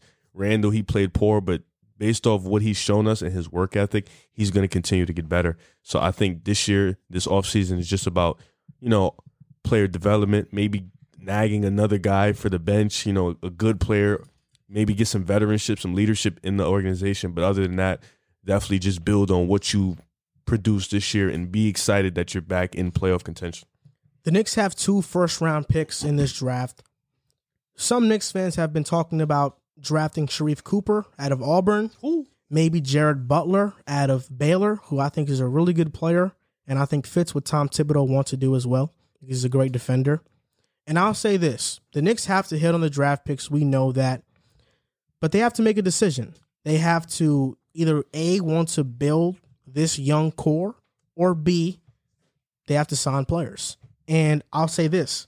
At first, I said, it's a great idea if we go out and sign a DeRozan. Even though I think his game will kind of clash with Randall, I think Kyle Lowry would be much better for that. But then I said, let me look at 2022 just to make sure it's not a stacked class. And on second thought, the Knicks should not sign 1 free agent in this free agent class. The best free agents in 2021 are Mike Conley, who was going to go back to Utah. We can all agree on that. Kyle Lowry, who I don't think is going to go to the Knicks. He might go to a contender. And even if, why would we sign Lowry if we're thinking about bringing back Derrick Rose? Right. That's another one. DeMar DeRozan, I think his game will clash with Julius Randle's. Otto Porter, his name rings bells because there was a point in time where he was a pretty solid player, but I don't think he's better than Reggie Bullock right now. I'd rather keep Reggie Bullock than get Otto Porter. Yeah. Victor Oladipo, injury prone. Tim Hardaway Jr., he's been on the Knicks 2 times already, but I don't think he's going to come back. Dennis Schroeder, after what he's done with the Lakers, I will not get him. He's a score-first guard, and I don't think that's going to help the Knicks exactly. It doesn't make sense. And Evan Fournier. Those are the best free agents in 2021. Now when we look at 2022, these are players with player options. James Harden, Kevin Durant, Bradley Beal, and Kyrie. Oh, boy. All of them have player options. There you go. Unrestricted free agents, Steph Curry, Kawhi, Zach LaVine, and Jimmy Butler. That's a great thing. So this is what the Knicks should do. Great free agent. Julius Randle has a team option this offseason. The Knicks have to pick it up, have him play next year Let that contract expire. Don't extend Randall. Then in 2022, try and get Steph Curry and Kawhi to team up in New York. That's what has to happen. That's what I think they should do. And even if they don't, even if they're not trying to get Curry or Kawhi, try to get Levine. Try and get Jimmy Butler, reunite with Tom Thibodeau. I think Bradley Beal declines his option because Washington is a mess. Try to get Bradley Beal who can put up 30 a night. You got to get these guys who are stars and then build around them. The thing about Tom Thibodeau is that if you get a guy like Bradley Beal who can light it up, you already have the defense in place to kind of mask his weaknesses. So it's the perfect place.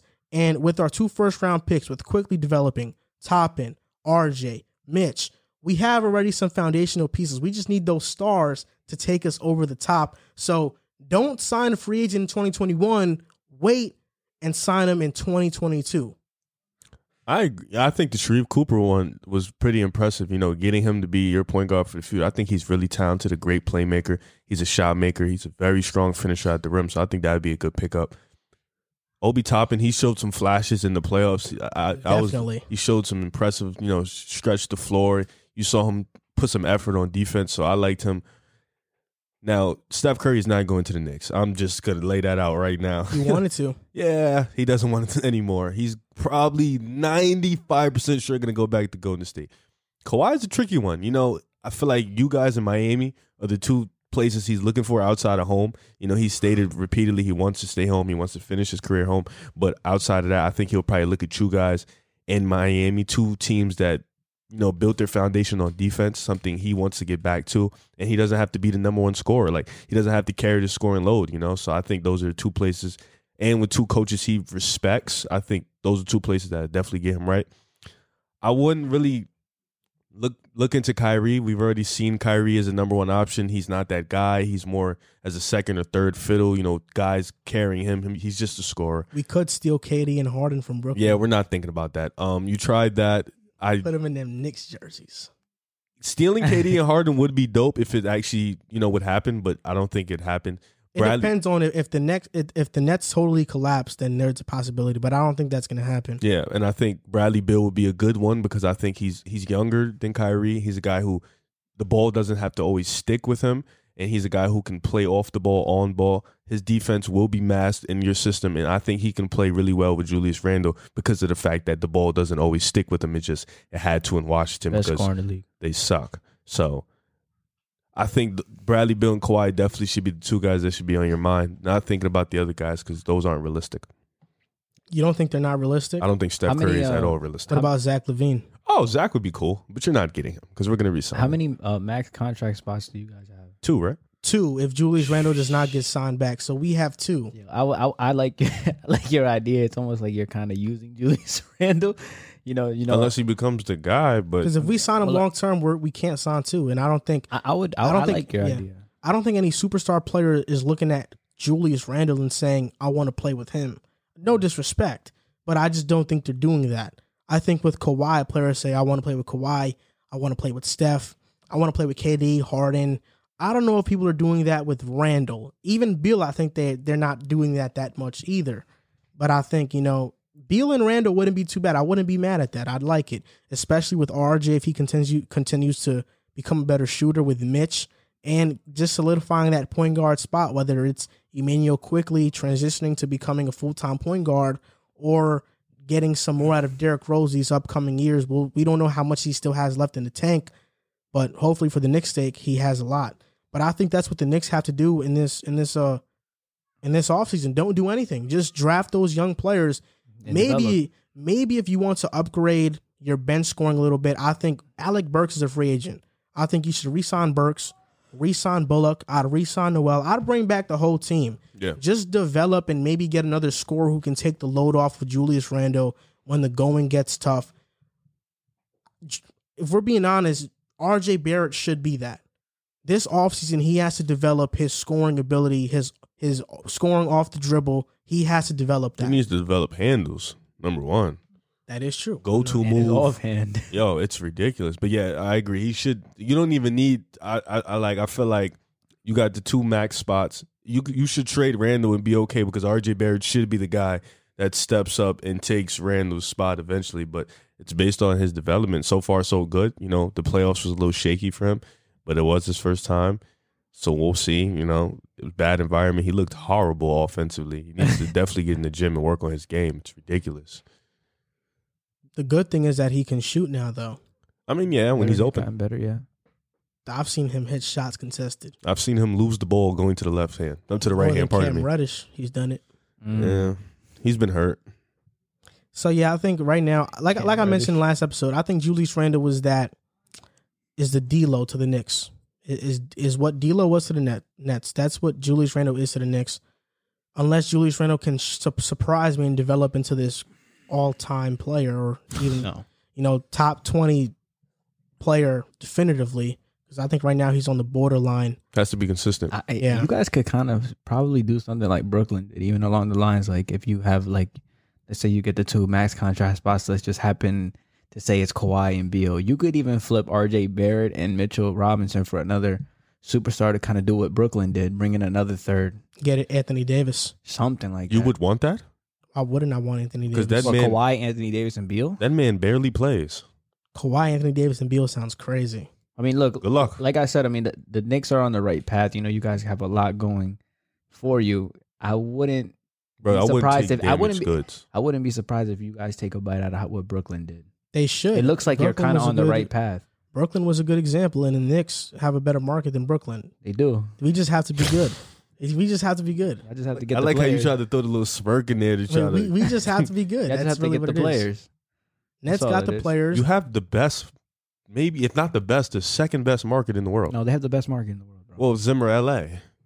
I think the Knicks are worth the most. The Knicks are the. I'm not talking about. I'm just talking about franchise. market in terms of like who wants to play there, live there. Like you guys are up there with Los Angeles. Like you should be getting I think stars. The top 3 is Miami, Los Angeles. And I think that's a good argument. New York. Because do people really want to live in New York anymore?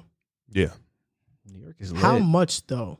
New York is lit. I think it gets slightly overrated because it is very expensive in New York. Not that NBA players are checking that a lot, but it is very expensive in New York, and you can definitely buy way more land down south in like a Miami or in Atlanta. And I wouldn't be surprised if Atlanta could be the hottest place for free agents to go because you can buy so much with so little. And they have a good young team. Because New York is so like in terms of like not just land, but in terms of like businesses and celebrity, like being a celebrity, like it's weird. Like a lot of marketing, it's a spotlight. Marketing like it's really deals out there. Yeah. I definitely get that. New York is lit. But I would say because of the advancement of social media, a lot of these players don't want that celebrity anymore because it's just overwhelming with social media and the constant people coming up to you if you're in New York. Instead of being by yourself, chilling and having peace, if you live in another area. But if you think that, what makes you think Kawhi would go to New York? Oh, I don't think anything's making me think he's gonna come. But I'm just saying it's an option. I just think that New York, even though it is because it's at the heart of the city, the flashing lights. We know that New York, it's extravagant. People love New York. I think it kind of gets overrated as a destination because I think especially now players are starting to want to shy away from the media attention because they have seen that the media can be very but you say that, but toxic. Then we've seen stars still go to LA, which is another big media marketplace. I think LA. Miami. I think I might be wrong here. I think LA is a little bit less toxic than New York. In terms of what though? In terms of the fan interaction, especially with the Knicks, because Knicks fans are toxic.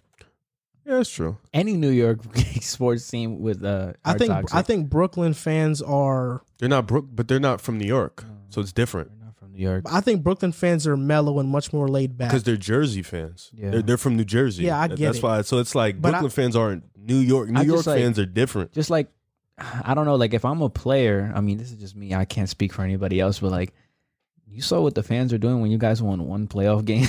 That's lit. Like, dude, imagine if you're like Kawhi or Bradley Remember Beal. that? Like, do you understand like how great? Like, that's your city. No matter you if you have a remember big when Melo three hit there. those shots. Yeah, and like the arena was in like like uproar. Like, bro, that is Dude, if you're the man in New York, I think that's the best place to be the man. I get Atlanta. You know, Atlanta's dope. Atlanta got all the Atlanta's rappers. recently becoming that. Yeah, like it has all the rappers, the parties, but I feel like it's a distraction. You know, like Atlanta's really like a party city. Like it's so easy to get distracted down there. And I just think like in terms of like the fan base and like the city really being there for you, I don't think nothing really chips that off. Like when you really winning and you're the best player and New York is behind you. Like that's just a big. When New York's like you see behind when you, Randall it's this crazy. year, like New York was really diehard. Julius Randle. I don't think no other cities really, well, other than Miami fans. You know how they get. But I don't think nobody's really doing that for Miami's a player. Like fire. Miami, they love Jimmy. In me, I mean, New York's the best, but like for me, I think Miami's like the perfect destination. I think Dallas is one too. Dallas is very good too. Because even the land there is cheap. The houses there, you can get so much land for. But we like- could all agree though. I mean, if it's in New York, LA, Miami, Dallas, if you're the man in New York, you're gonna overshadow everybody else. That's true. You're gonna Maybe maybe Endorsements is gonna come. everything, bro. Maybe the allure. Everything. Maybe the allure isn't that Okay. evident to me because we live by New York. Yeah, that's what it is. If I guarantee we lived in Utah, we lived in Dallas, We would be like, wow, Yeah. New York is this and It's that. like how the same people probably say in LA. They be like, they don't think it's like they're probably saying the same thing we say about them. We don't live in LA. We think LA is like But the Clippers this is big not. thing. Yeah. So it's like, For the Yeah, for the Clippers, Clippers, it's for the not. Clippers, is not. well, the Clippers have more free agent attractions than they've had in like 20 years, bro. They done nothing with it. Yeah, but it's still a free agent attraction. It's good now. Yeah, so LA, it's like- the Lakers it's are always LA. first. LA people are gonna LA's go a to Lakers LA. town. Yeah, Brooklyn. Brooklyn. John Morant in his first playoff series played really well. He averaged 30 put him points on. per game and 8 assists per game. RJ could never. And I think Jeez. it's safe to say that while on this podcast I have said the Knicks have the brightest future because of their free agent market and their attraction, I think the Grizzlies have the best young core in the NBA with all those players: John Morant, Dylan Brooks, Jonas, Jaren Jackson Jr., Grayson Allen, also Desmond Bain, Xavier Tillman, DeAnthony Melton. Brandon Clark doesn't even get playing time anymore, which is insane. It's good. It used to be good. Memphis, in my opinion, the question of this segment is, what do you think Memphis Grizzlies' future is? And in my opinion, I'll say this. Memphis has to continue to build on this young core, draft better. I mean, not draft better, just keep drafting how they've been drafting, which is very well. John Morant, we know, is going to be a star. We knew he was going to be a star coming out of college out of Murray State. He was that special. You could see it in college. His passing was worldly. But I said this before. Jaren Jackson is the key to how far this Grizzly team goes. Because Jaren Jackson has to really develop into that either co-star for Ja or has to be better. I think if we're talking about pure talent, Jackson being a 7-footer who can stretch out the floor, who also has some nice footwork and play in the post a little bit, even though he doesn't do it a lot. He can face up. He has more potential than Ja, at least in my opinion. And he's the key to how far they go. Dylan Brooks, to me, is their Draymond, that guy who brings in the energy, who brings in that chippiness and toughness. Yeah. I think John Morant, he's obviously not Steph, but he's that star. I think Jaren Jackson has to either be that Clay or maybe KD. He has to be a co-star. And one of the problems with him right now is that he has he fouls a lot. He still gets into foul trouble. He's still very frail and skinny for his size. He gets back down in the post a lot, but he has the intangibles to be the best inside defender in the NBA. I mean, he is that good on defense. His instincts are really great. And I think he's really the key for the Grizzlies if they want to become a powerhouse or at least a contender. But from what I've seen from the Memphis Grizzlies this year, they look like they're going to be a threat in the West for a long time to come, as long as they stay intact and they stay healthy. And Taylor Jenkins deserves a lot of credit because he's one of the best coaches in the NBA. Yeah, no, I agree. I think we got a glimpse of it, last year when they came to the bubble, put on the show, fought Portland to the last game to get the AFC. And then we seen it this year, going up against Steph in those play-ins, going up against San Antonio, and then giving Utah hell. I think John Morant has arrived. He is here. He definitely put on the show. Dylan Brooks, he's a really solid player. He's a great defender. He can score. He can get into his spots. I think he's good. Jaren Jackson, like you said, has to make that leap because I think with Memphis, it has to be like it has to be grown in home. You know, I don't think any superstar is even thinking about going to Memphis, living there, playing there. So I think like they've done in all these years, you know, drafting Mike Conley, luckily picking up Zach Randolph, trading for Marcus. So I think this team has to build in home, in ground. They have to keep drafting well. They did this. They did last year and the year before. You know, getting John Morant, Desmond Bane, Jackson. They picked up Dylan Brooks. I think this team has a lot of guys that they drafted and they've turned out to be really good players. And that's a shout out to Taylor Jenkins and John Morant. Jackson has to keep making that jump. I think another guy with superstar potential will probably do it. They probably won't get it in this year's draft, being that they, you know, made the 8th seed. But I think they definitely can get one more guy that would probably put them over the hump because they already have their point guard who's probably going to be a top 10 point guard in the NBA. And Jackson, hopefully with the development, he continues to get better. He gets hurt a lot, but he can make that leap. But Memphis, I would probably put them in terms of young talent with Atlanta. Like they're right at the top of the game. And I think if they continue to build on that culture, I think they'll be a really great team. I mean, I agree with everything you guys said. I think Memphis, to me, I said it even this year. I think on paper, Memphis, I mean, didn't look like an AFC team. I thought they were a team that could have got anywhere from maybe 6 to, if Jaren Jackson was healthy and, you know, everything was in line, maybe could have got the 5th seed. I don't know. I mean, the games in the West, it doesn't separate by much in terms of your seeding, but I do think they got their point guard of the future. I think Dylan Brooks he's really good. You get what you get from it with him. He's a two-way player, solid offensive player, I guess. I agree that Jaren Jackson, I mean, I had big expectations for him this year. That's why I said I thought they would finish for the 6th or 5th spot in the West, but obviously his injury and him coming back 14 games, he couldn't really get into rhythm. But in terms of just young talent, I mean, I think this team's really good. I think you got a superstar point guard who, honestly, I think John Morant could battle for an MVP award down the line. I think he's that good. I think their coach is obviously really well. But like I said, and like what River said, nobody's looking for Memphis as like a destination spot. No top player is going to be like, y'all want to play with Memphis. So they're going to have to build to the draft. They've shown that they can build to the draft very well. I like Jonas Valanciunas too. I think he's good. I think next year going into the West is going to be another development year. I would hope that they don't get the 8th seed again. I would say that they can maybe get the 6th or the 5th, which is what I projected them to be this year. But other than that, I think they have a really bright future. I still think they need to find like that other guy. I don't know if Jaren Jackson Jr. can be that other guy, but I mean, they have what I like to call good problems. They have Jaren Jackson. You don't know if he could be that second guy. Dylan Brooks is a good player.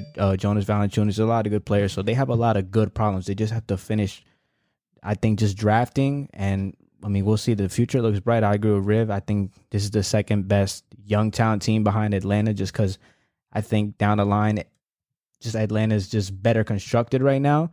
But we'll see. I mean, I think this team's future is really bright. The one problem with Memphis right now is that they're not a great three-point shooting team. They're not even a good three-point shooting team. So for them to get free agents, they have to overpay for guys. And like a Joe Harris, they would have to overpay for like a guy like Joe Harris. And I'm not going to lie. If I were Memphis, I would look into signing Tim Hardaway Jr. Because I like Kyle Anderson. Don't get me wrong, but I think you have a starting lineup of Ja, Dylan Brooks, Tim Hardaway Jr., Jackson, and Valanciunas. I think that, and you could have Kyle Anderson come off the bench and be kind of that point forward. I think it would be much better for them. And that's what they have to do to get better. Either draft players that can be that, or they have to overpay free agents to fill in roles. And because they're not going to get superstars, they have to get these really good role players to be in those roles. But I think they can do it, and they have a very talented roster to do it. But do you think the Memphis Grizzlies anytime soon can be a legit threat? And I mean, like, they can do what we see Utah's doing, because Utah was homegrown. Yeah, but I think, like, you know, it's a little different, you know, because Memphis, I think they're getting guys like Jonas Valanciunas, like Rough Riders and Dogs, to the kind of like good players, but not like stars. That's going to be good. But I think with Utah, it was a little different because Rudy Gobert and Donovan Mitchell became stars. So it's like, and Donovan Mitchell made just a leap. His leap was kind of instant. You know, he walked in day one, and then getting Jordan Clarkson down the line, Mike Conley. I I think Memphis, if they trade, they maybe get into the trade market and find guys like that, a Mike Conley, a Jordan Clarkson, they could definitely make that Utah jump. signed Bogdanovich. Yeah, that's one guy, a low-key guy, but a good player from Indiana. He was already at Indiana, so that was kind of like the same thing. So I think, it's really, I'm confident in them getting good players. It's just really up to they're going to have a big three. I think this league, the way it's going, you need a big two or a big three to be competitive, and they're in the West.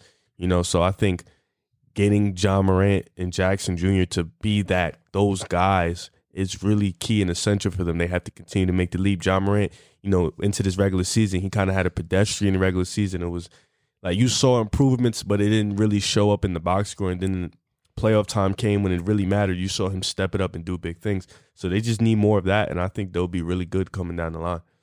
Brad Stevens is a guy who recently got promoted to be the head of the basketball operations for the Boston Celtics. He is now their president. And a lot of people had mixed reactions about this. Some people thought that he was good for the position. Some people thought that he didn't deserve it, and this was a privilege thing. But in your opinion, do you believe that Brad Stevens did or did not deserve his promotion to be the head of basketball operations for the Boston Celtics? Well, first of all, I've seen a lot of people say he failed. I don't think he failed. I've seen a lot of people say he underachieved. In my opinion, I don't think he underachieved. I think he just didn't win a championship, and it's already hard enough to win a championship. I think this team has made 3 ECF appearances. Yeah. They've lost them all, granted. One to LeBron. Then they lost one to Jimmy Butler and them. What was the third one they lost? Might have just been 2. Cavs. I said that one, LeBron. No, but one of them was with Isaiah Thomas. Okay. So Brad was there. That they lost LeBron too. Thomas. Okay, so yeah, they made 3, and they've had some second round exits, some first round exits, but I think this year they was one of those teams that fell victim to the pandemic and not having enough training time and a lot of injuries to the team, especially to Jaylen Brown. Granted, they fell into Brooklyn. A lot of teams can't beat Brooklyn, so I think Brad Stevens is a great coach. And to your point, I think JT and JB love him.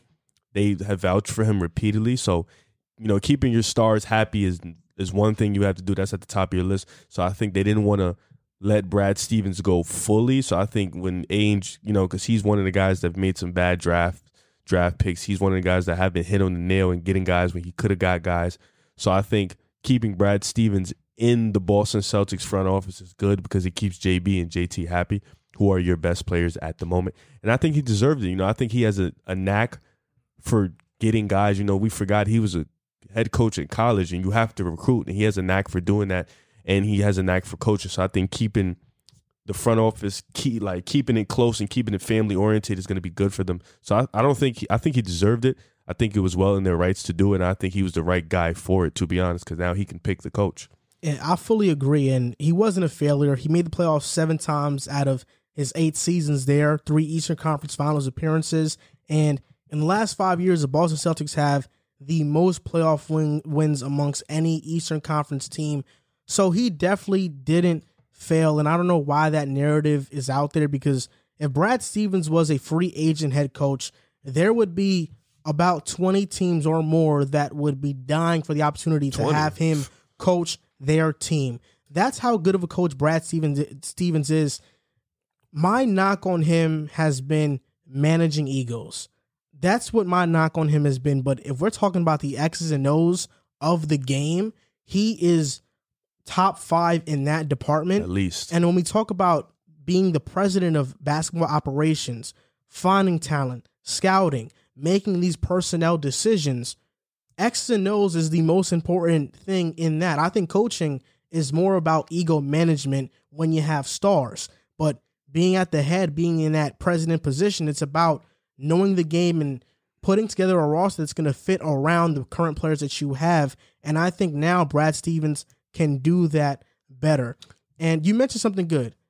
Jason Tatum and Jaylen Brown love him. And because Brad Stevens knows this Boston Celtics team, he knows what he needs to do to fix this team, to surround Tatum and Brown with the best team possible to go moving forward. So I think he deserves this position. I think he's going to excel in this. At least I hope so. And I don't get the backlash that Brad Stevens has been getting. obviously I think now in the NBA it's kind of turned way too political, where whenever a white guy gets a promotion, it's all of a sudden this white privilege thing. And then if a black coach or a black guy doesn't get offered the job, it's all of a sudden something racist, which I don't agree with at all. Some things have nothing to do with race. And this one is one of those things. Same thing with the Lloyd Pierce thing. When Lloyd Pierce got fired, everybody was talking about how that was some big race thing, when Nate McMillan was the coach right after. So it just didn't make sense. Way better job than him. Yeah. Yeah, I agree. I think you hit it on the head when you talk about him managing egos, because I think that comes from, him going to college. He was at a mid-major. And, him walking in, he didn't really, aside from IT, he kind of grew with Jason Tatum and Jaylen Brown. He had young guys, rookies, Terry Rozier. So it kind of like he's not used to managing egos because he never really had any type of egos. Even with IT, he was a star, but IT is not a guy who has an ego. So like you said, X and O's, he's one of the best in the game at that alone. He knows what to do. He knows what to revolve this team around. And I think people need to really budge on Danny Ainge, for a lot of the draft picks he's made, picking Grant Williams and guys who really aren't that good, and then having all this draft capital and still not being able to capitalize and bring a star, having that trade exception that we were talking about, he could have used earlier on in the season to bring a big in, and he just sat on it all year. So I think Boston, and I've said this before, Boston should be, or their peak should be right where Philly, Milwaukee, and Brooklyn be. Obviously, Brooklyn being number one, but I think Boston should be in that conversation because they are that talented. They just, coaching. I don't know if it's coaching, chemistry, team construction. They were just there last year. So same team walking in this year. I don't know what happened, but I think they have the talent to get back to that. They just need to make a few tweaks and a few bit changes to get there. I think you guys, pretty much articulated everything really well. I do think Brad Stevens, I don't think this had to do anything with race. I just think this had to do with the product of his work. I mean, he's taken teams with rookies to the Eastern Conference Finals, and nobody expected that. He battled with LeBron, who went to the finals, took him 7 games. I think there was maybe only 1 year where he underachieved, and that was the year. This past year, honestly. This past year, you could say, and honestly, maybe the one with Kyrie Irving, because they lost to the Bucks in the second round. They lost in 5. I mean, that was Kyrie got he did. It was a slight blemish, but other than that, I mean, like you guys said, he's been to 3 ECFs, has the most playoff wins in the East.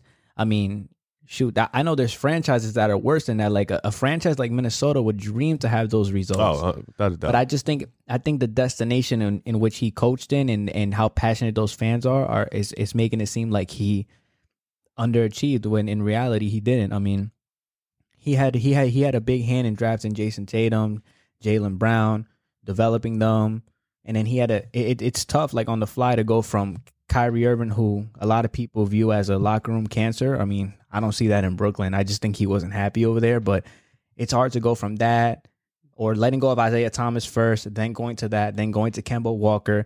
It's like it's more Danny Ainge. This team was never really constructed that well to succeed. That's why I say maybe only 1 year with the Kyrie Irving when they lost in the second round. But, I mean, if you watch basketball, you know his track record. He's a great coach. Almost any team would want him as their head coach. He's a great coach, great X's and O's guy. And look at his resume, what he's done with Boston. I mean, 3 ECFs. I mean, he never got it done, but I could argue that he wasn't really the favorite in any of those series to go to the finals or at least make it that far. So that within itself is just, it warrants him to have another chance. And people forget that those early Boston Celtics teams were not supposed to even make the playoffs. Brad Stevens was supposed to be a part of a full rebuild in Boston. Yeah. Yes. And they exceeded expectations every single year until they got Tatum and Brown and some really great star power in IT had that great year, phenomenal year. I watched the other night where he dropped 53 the day after his sister passed away. He gave John Wall 50 buckets? And I shed a tear after that because that was just a magical performance. I think one of the greatest I've seen in my lifetime. Great playoff performance. Honestly, it was one of the greatest I've ever seen.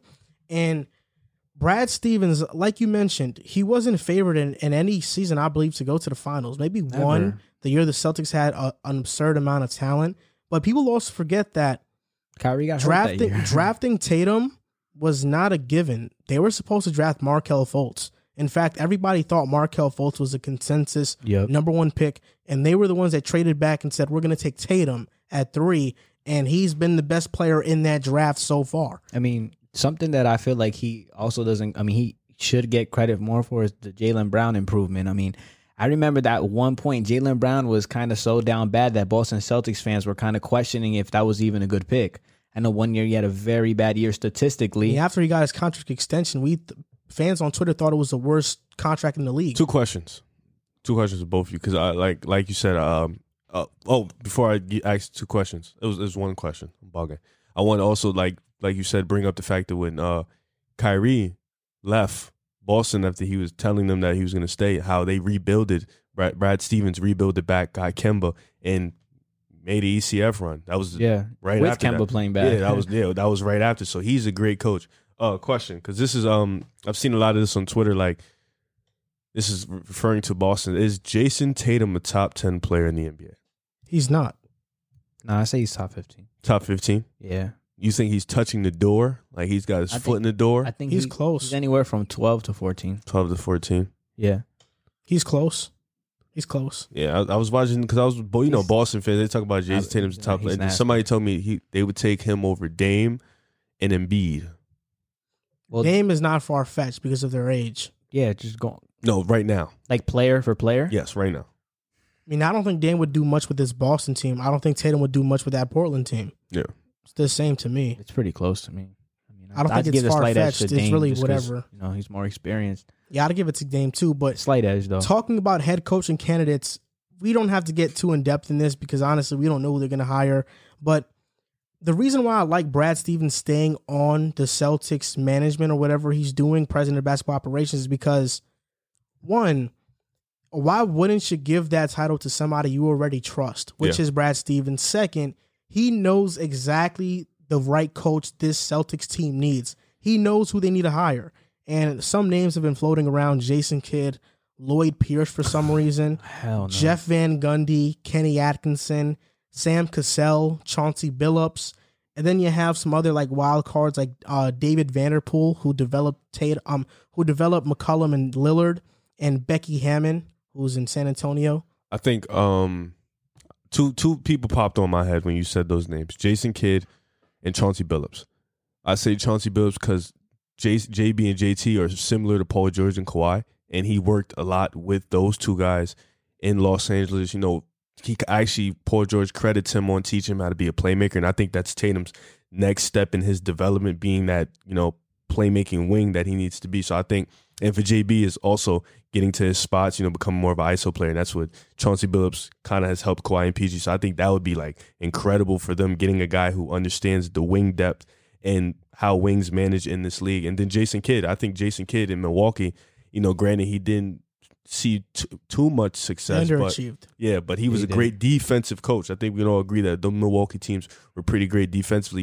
He did underachieve, but I think one more shot with this Boston team, he can definitely make some, make some headlines. He kind of underachieved in two stints. He kind of underachieved with Brooklyn too. Yeah. Severely underachieved. You guys were. Sam Cassell is a wild card for me. He won a championship in Boston in 2008. So did Tibbs. Tibbs did too, but Sam Cassell was on that Clippers staff too, so he worked with. I really like Chauncey for Boston. Chauncey's good. I think Chauncey's a really good coach. I think he deserves a head coaching spot. It depends on the expectations going into the job. Should be championship or bust. Still, 100%. I think every year for Boston, that's kind of their mindset at this point, especially with that fan base, with the history of the franchise, with the talent on the team. I don't think it's championship or bust, but at least a good playoff run. At least ECF or bust.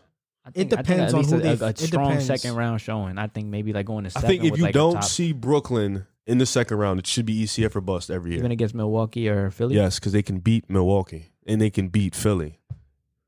So it's like, I don't see, like with a guy in Tatum and a guy in Brown, you shouldn't even be thinking less of the second round. You should be thinking at least conference finals, in my opinion. Like they have a good team. They have a really good team. They just didn't gel. But I think teams like last year, they went to the ECF. I think they can do that again. You mentioned how Boston fans think Tatum is top 10. Now we're about to talk about or give our list for top 5 players under 25 in the NBA playoffs. I'm going to give you guys a list of a bunch of names, and you guys can rank them based on your own merit. Michael Porter Jr., R.J. Barrett, DeAndre Hunter, Mikal Bridges, DeAndre Ayton, John Collins, Ja Morant, Trae Young, Bam Adebayo, Ben Simmons, Donovan Mitchell, Devin Booker, Jason Tatum, and Luka Doncic. Who are your top 5? I'll go first, and I'll say, I guess we'll go like this. We'll go one. I'll name my 5th. You name your 5th. You name your 5th. Don't go. Why would you go last up? Go first down. First down. Yeah. Okay. I think we're all going to agree it's Luka. First is that's why I said Luke. Let's get Luke one. Luka is the best player under 25 in the playoffs. Okay. By far. Yes. It's not even close. I think second is between Tatum, Booker, and Donovan Mitchell. No. I have to say it's Donovan Mitchell. I think Donovan Mitchell is the second best player in the playoffs under 25 years old. I mean, he has a track record of performance, so I would say Donovan Mitchell. I would say Tatum just gave Kevin Durant probably the most fits he's ever gotten in his life, and he stole a game from Brooklyn where he shouldn't have stole multiple 50-40 balls. I gotta go with Tatum at 2. I have to. Tatum's different. Yeah, Tatum. He's my 3. He put on the Spoiler show alert. against Brooklyn. I gotta go. Who's your 2? Donovan Mitchell. Donovan Mitchell. Okay. Tatum, but 3 for me is Donovan Mitchell. And my 3 is Jason Tatum. Mitchell. And you mentioned your 3 is Jason Tatum. Now 4 it gets tricky because you got still Devin Booker, Trae Young, Ja Morant, Michael Porter Jr. I wouldn't be mad. He's up there too. Ben Simmons, Bam. But with my 4th, I'm gonna say Trae Young. Me too. I think Trae Young is the 4th best player under 25 in these NBA playoffs. Me too. Devin Booker's right there. I think it's a tricky one for me. I don't have Trae Young at 4. I would probably put Devin Booker at 4. I would probably have Devin Booker at 4. Ahead of Trae Young? Yeah. And now my 5th, I mean, I can't leave Devin Booker out of here. Because MPJ, not yet. Who else? Ja, not yet. Yeah, Ja, not yet. Bam, no. Simmons, no. I got to have Devin Booker at 5. I fake want to say Simmons, but I'll say Devin Booker. I have Ben Simmons at 5. You think he's better than Devin Booker? No, I had Devin Booker at 4. I think Ben Simmons is better than Trae Young. Well, this next series is going to tell us a lot about that. Yeah, I think Ben Simmons is better than Trae Young. We'll see. No, I mean, I would say D-Book as my 5th. So my top 5 is Luka Doncic, Donovan Mitchell, Jason Tatum, Trae Young, and Devin Booker. So we all agree on the top 3. That's undisputed. Yes. Luka, however order you want to slice it, we agreed Luka's 1, and then Donovan and Tatum could be switched. Yes. Okay. Yeah, I agree. Okay, yeah. So, and then we all agree Booker's in the 5. I have Trae 4, Booker 5. So we all okay. So we're all Trae and Booker. We're all are the end not on the spot. same with Trae Young, but we all agree Booker's in the 5. Okay. I think MPJ could be in that top 5 next year or in the next 2 years. We'll see. That top 5 can change drastically. MPJ. Michael Porter Jr. is a problem. I felt like we would have said Bam last year, but his bad playoff run. But we wouldn't have said Trae because he was in the playoffs. See, And it Booker, just too, changes. probably. Well, And Ja. I don't know. It depends. Yeah, Ja too. Ja is Crazy. up there. But there's a lot of young talent in the NBA. I think the league is in good hands. Great hands. People are not really realizing how much talent is in the league. I mean, there are a lot of great players. There's a lot more coming in, man. Yeah, now how old is Nikola Jokic? He's probably 26. He's 25 or 26. I think he's Giannis's He's 26. He's 26. age. Yeah, he's definitely Giannis's age. Let me search it up.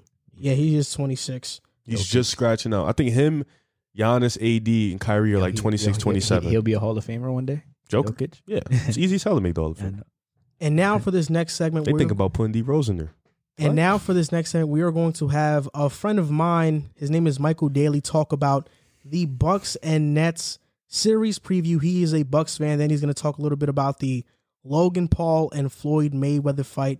So stay tuned for that. Hello, guys, and welcome back. Right now, we have Michael Daly on the show with us. He's a friend of mine. We went to Seton Hall together, and he's going to talk about his perspective on the Bucks and Nets series and about the Logan Paul and Floyd Mayweather fight. So first of all, hello, Michael. How are you doing today? It's nice to see you. Joel, thank you so much for having me. JC, Riv, great meeting you guys as well. Obviously not in person, which I know would be ideal, but nonetheless, great to be on with you guys. Yeah, so first of all, I know that you're a Milwaukee Bucks fan, and in the group chat that we have together with a lot of our Seton Hall friends, I told you a lot of times that the Bucks are nothing to be worried about. They're not a big market. destination. Nobody wants to play in Milwaukee. I think that's pretty obvious.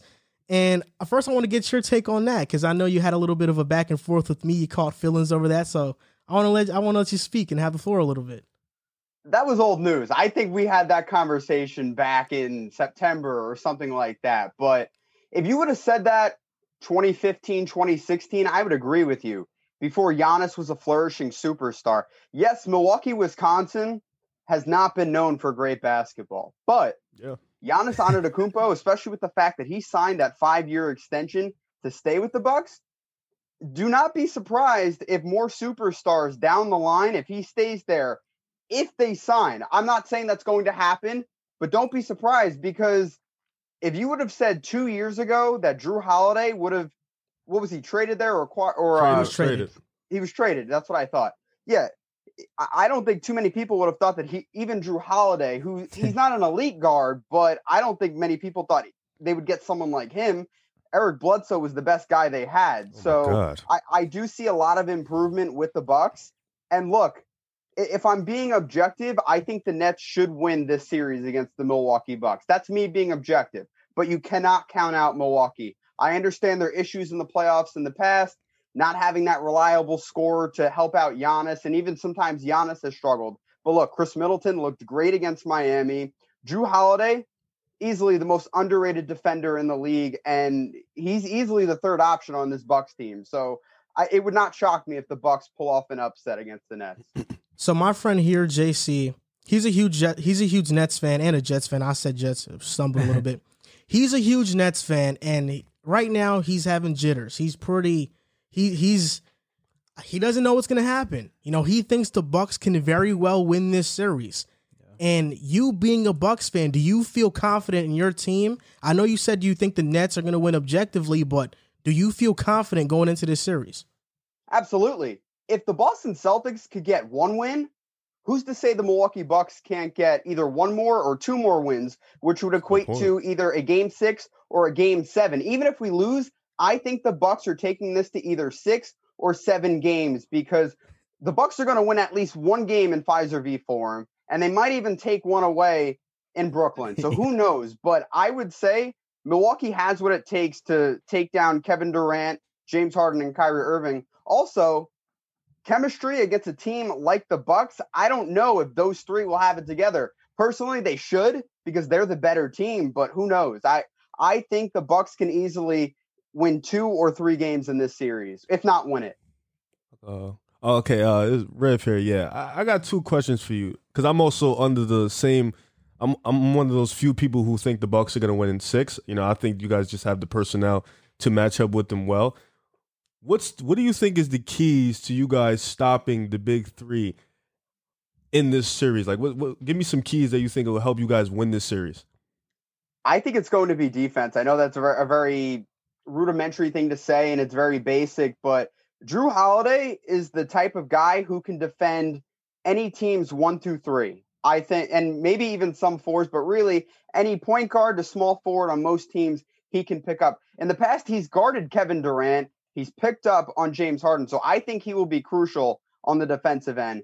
Giannis Antetokounmpo, we don't need to talk about him, how great of a defender he is. Brook Lopez down low. I think he has a chance to really stop the big guys of Brooklyn, like Blake Griffin. If DeAndre Jordan gets a lot of minutes, Jeff Green, those guys, I think Brook Lopez could really be a factor because he was in the Miami series. So I would say if they can find a way to limit defensively, if they can play as well as they can, it's not going to be easy, not at all, because Brooklyn, the way they win, high scoring games. They don't play a ton of defense. Maybe you guys disagree with me, at least from what I've seen since January of this team. They don't play a ton of defense. They bank on high scoring games.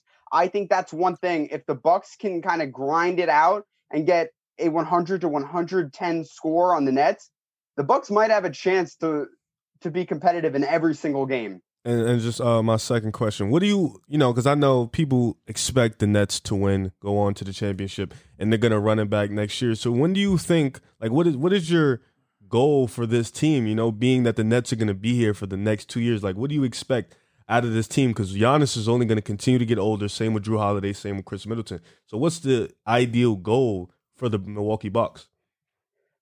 I'm going to be completely honest. our best chance to win the championship was 2019, and even last year was I would say our next best chance, because at that point in time, KD and Kyrie in 2019 were not a team, and even last year they really weren't a unit, and James Harden wasn't even in the fold. But once those two guys came together, and if you remember when KD signed with the Nets, everyone knew for the 2019-2020 season he wasn't going to be available because he was recovering from that Achilles injury.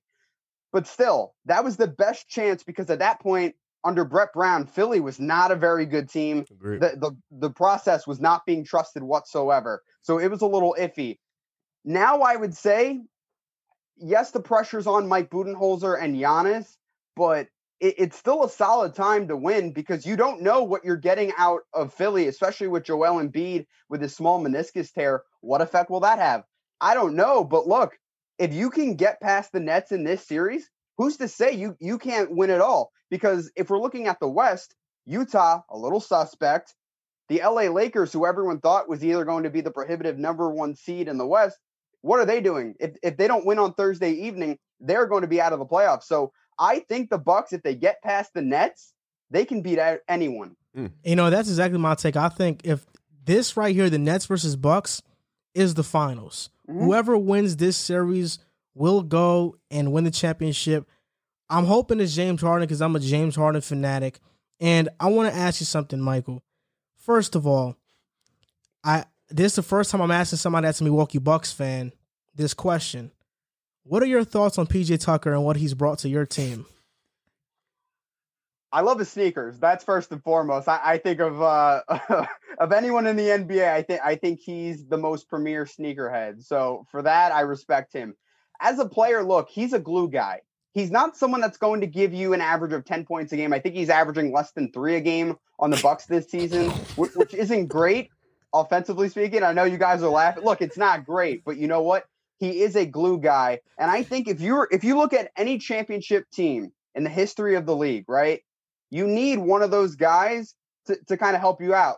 To me, something that comes to mind towards the end of Ron Artest or Metta World Peace's career, when he was with the Lakers, he wasn't a guy that scored a lot, but he helped out Kobe. He helped out Pau Gasol, even Lamar Odom as that glue guy.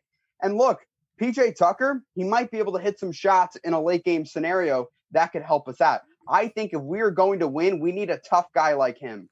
And I agree with you completely. And PJ Tucker is one of my favorite players in the NBA, and I'm glad that somebody finally admires his game, because I know Riv likes to clown his game a lot, but I said it, he's the freshest player in the league with his sneakers. He has great sneakers, and I think does have great sneakers. There's no player that I've seen play defense like him and be a corner 3 savant like him. He's one of the best I've ever seen in that. And I want to ask another question. How long have you been a Milwaukee Bucks fan, or when did you start watching basketball? That's what I was going to ask. Like, how did you get into Milwaukee? So I've been a Milwaukee Bucks fan since 2006. What the? And the reason why there was a guy, I think I heard one of you guys say it, Michael Redd. Yeah, me. Michael Redd. Growing up was my favorite player. And then they had Andrew Bogut as the number 1 overall Brandon pick. Jennings and them boys. Yep, Brandon Jennings a few years later. I remember 2000. So because it was 2 questions. I started watching basketball as early as I can remember. I think I might have been 4. So before I was even really affiliated, I have been obsessed with basketball. Like I remember Kevin Garnett for some odd reason with the Timberwolves in the Western Conference Finals. Like I have a really weird memory when it comes to that. But with the Milwaukee Bucks, I've been there through the lean years. But you know what? We've had some pretty solid years, even with Brandon Jennings. And then when we traded for JJ Redick, and that really helped us get to the playoffs in 2013 before the Bucks were swept by the Miami Heat, we've had some pretty solid years. So, look, I'm not going to complain. The Milwaukee Bucks could have had it a lot worse, like other franchises. So I've been a Bucks fan through and through for the past, 15 years now, and I'll be a Bucks fan for as long as I'm living. So, if I'm not wrong, I know we both go to Seton Hall. That's in New Jersey. Since you're a Bucks fan, I'm just assuming you don't live in New Jersey, or you do? I do. Okay. So did you become a Bucks fan because you saw them on TV one time, or you're playing 2K? Because I know I became a fan of the teams I'm a fan of right now because of video games. Playing video games and liking the jersey colors, I just became a fan of that team. You know what? In a way, someone might call me a bandwagon, But I remember watching the Bucks in the 2006 playoffs against the Detroit Pistons. At least I remember it was the Detroit Pistons.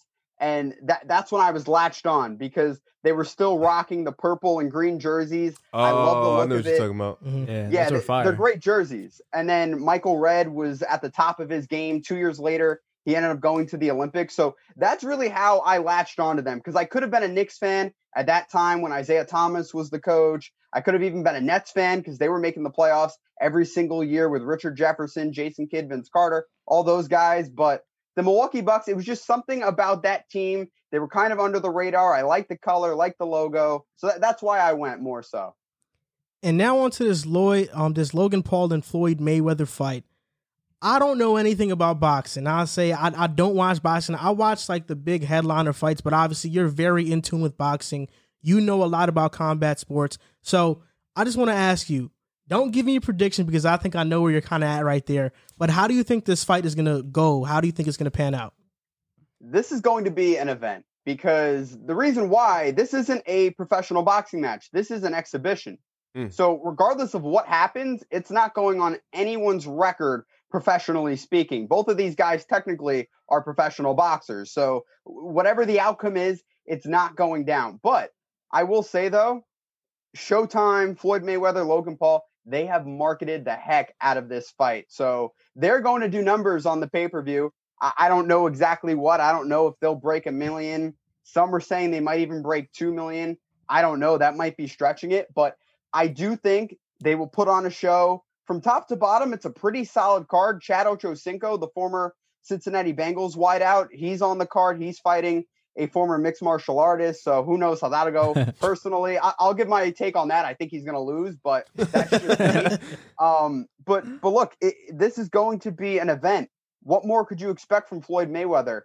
Usually he fights in Las Vegas. That's pretty much his home, but Miami and Florida, they didn't sanction the fight, but they're holding the fight. So it's going to be a spectacle. They're going to sell out as many tickets as they can because all the tickets have been sold out thus far. It's a great venue, Hard Rock Stadium. I think it's going to be a great event overall. I just wanted to ask, do you think Jake Paul has an actual Logan? Do you think Logan? His name's not Jake. It's Logan. That's his brother. Oh, okay. They look alike. Yeah, that's why I was so confused. Do you think Logan Paul has a chance to actually be like a serious professional boxer, like give respect in the boxing world, or do you think this is all just a facade? No.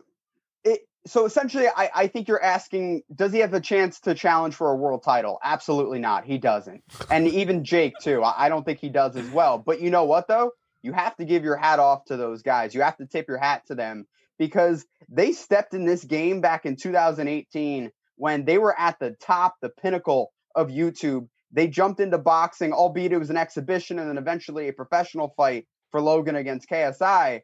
But, is Logan going to be a champion? No. But could he have fights like this against Floyd that are lucrative? Absolutely. And you know what? More power to him. I'm happy he's making money. I'm happy Floyd's making money. But in terms of being a serious boxer, Logan is not on that level. And I don't think ever will be.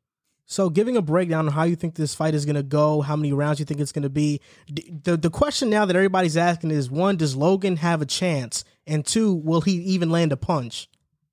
Okay. He has a puncher's chance. I think that has to be said. In every fight, there is a puncher's chance. Now, it's a very low puncher's chance. And I would say if Logan's going in there thinking he's just going to box Floyd Mayweather, he's going to get destroyed within 3 rounds. If he has a chance to make it, I don't want to say dirty, but that's probably where he'll have to take it. He'll have to be gritty. He'll have to make it rough, especially in the clinch and on the inside. Maybe he could go all 8 rounds. Personally, I think the only way Logan wins is if he kind of employs some tactics that Marcos Maidana used against Floyd Mayweather. And if you don't know Marcos Maidana, in 2014, he fought Floyd Mayweather twice in May and September, lost both fights, but the fight in May, their first fight in 2014, some thought Marcos Maidana beat Floyd Mayweather, but the decision went to Floyd Mayweather. In that fight, Marcos Maidana, he was throwing in some shoulders. He was pretty rough with how he dealt with Mayweather, had Mayweather pressed up against the ropes, which was something before then that boxing had never seen against Floyd Mayweather. If Logan, because of the sheer size and length, I think there is a chance that he could try to outmuscle Floyd Mayweather. But again, it all comes down to experience. And it's why this fight in the first place is not even sanctioned. It's why it's just an exhibition, because you have a guy that's 0-1 going up against the greatest boxer of all time. I thought Logan Paul won. No, he lost. He That's lost Jake to Paul, KSI. bro. Jake Paul beat Nate and Ben Askren. Yeah, they're confusing me. That's why these two. It's guys. all right. I get it. I mean, they're on similar paths. But I would just say that my prediction is that Floyd, it's going to get a little bit interesting at first, especially how it was against Conor McGregor. Conor landed a nice uppercut in their fight in the first round, and everyone was like, ooh. So Logan may have a chance to land a nice shot and catch everyone's attention, but I think Floyd will finish him in the 6th round. That's the way I see it. But you know what? I think a lot of people will pay a lot of respect to Logan after the fact that he stood in there 6 rounds, albeit an exhibition. He was in there 6 rounds with the greatest of all time. If Logan hypothetically wins, what would that do for his career, and what would that do to Floyd's legacy if he wins? Regardless of his, I know it doesn't count, it's exhibition, but still losing like that, and it's like you said, it's going to be on Showtime.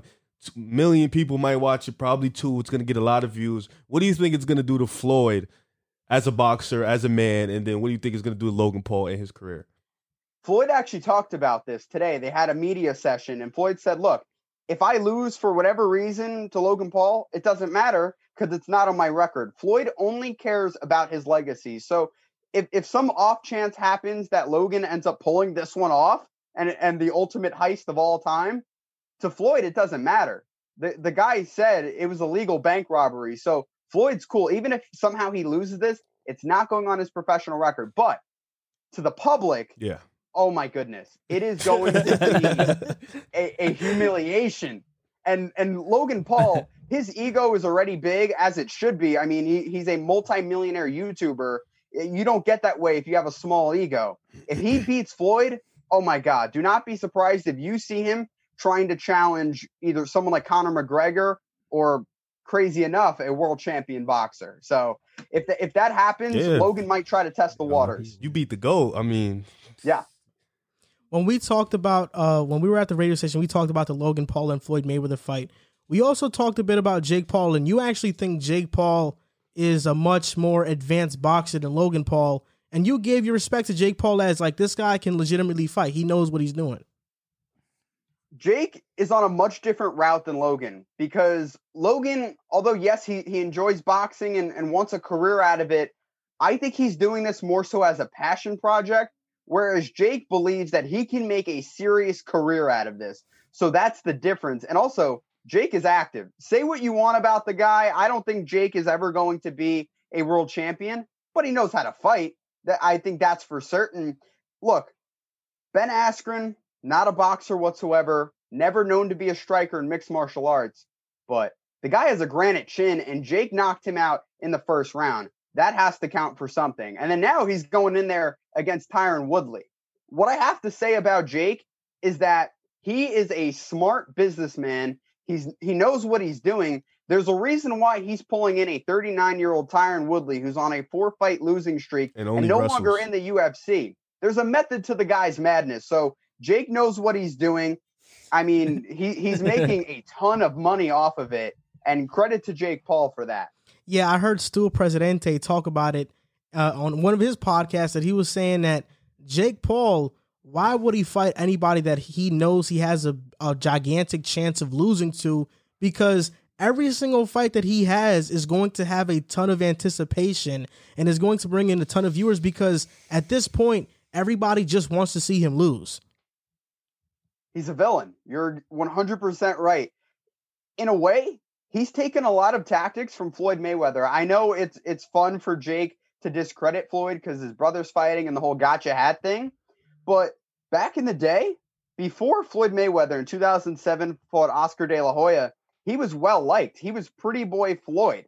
He was one of the pound for pound best guys, but he wasn't as big because he didn't really have that persona to back it up. But once he fought Oscar De La Hoya, he became Money Mayweather and the villain, the heel of boxing.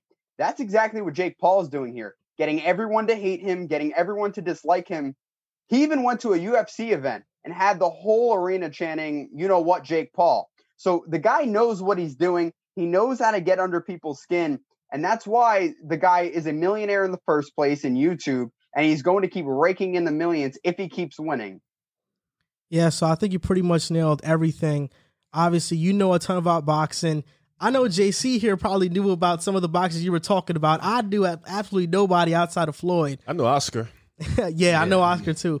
But I appreciate you for your time. And if you want, you can just plug in whatever you're doing with your websites, your boxing, anything you have going on. You can plug it in here so the audience can listen.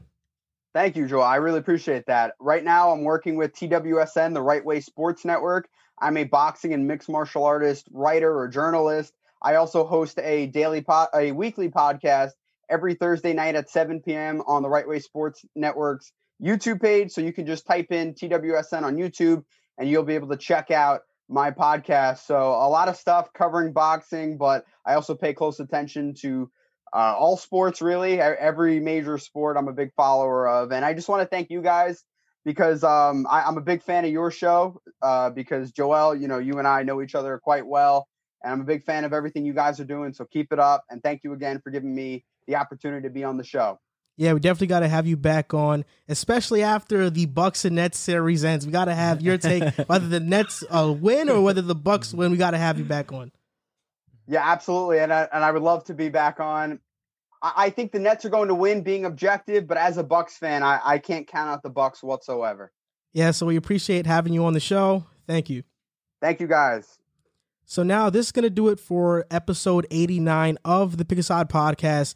If you made it this far, don't forget to follow us on Instagram and on TikTok at Pick a Side Podcast, on Twitter at Pick a Side Pod. And don't forget to rate our podcast on Apple Podcasts. We're almost at 30 reviews. I think we're not there yet. So you guys, if you could do that, it would mean a lot. So thank you guys for watching. Also, you can get 20% off with our code Pick a Side on Manscaped. That would mean a ton and it would help support our show a lot. Thank you guys for watching. We appreciate you and we'll see you next time.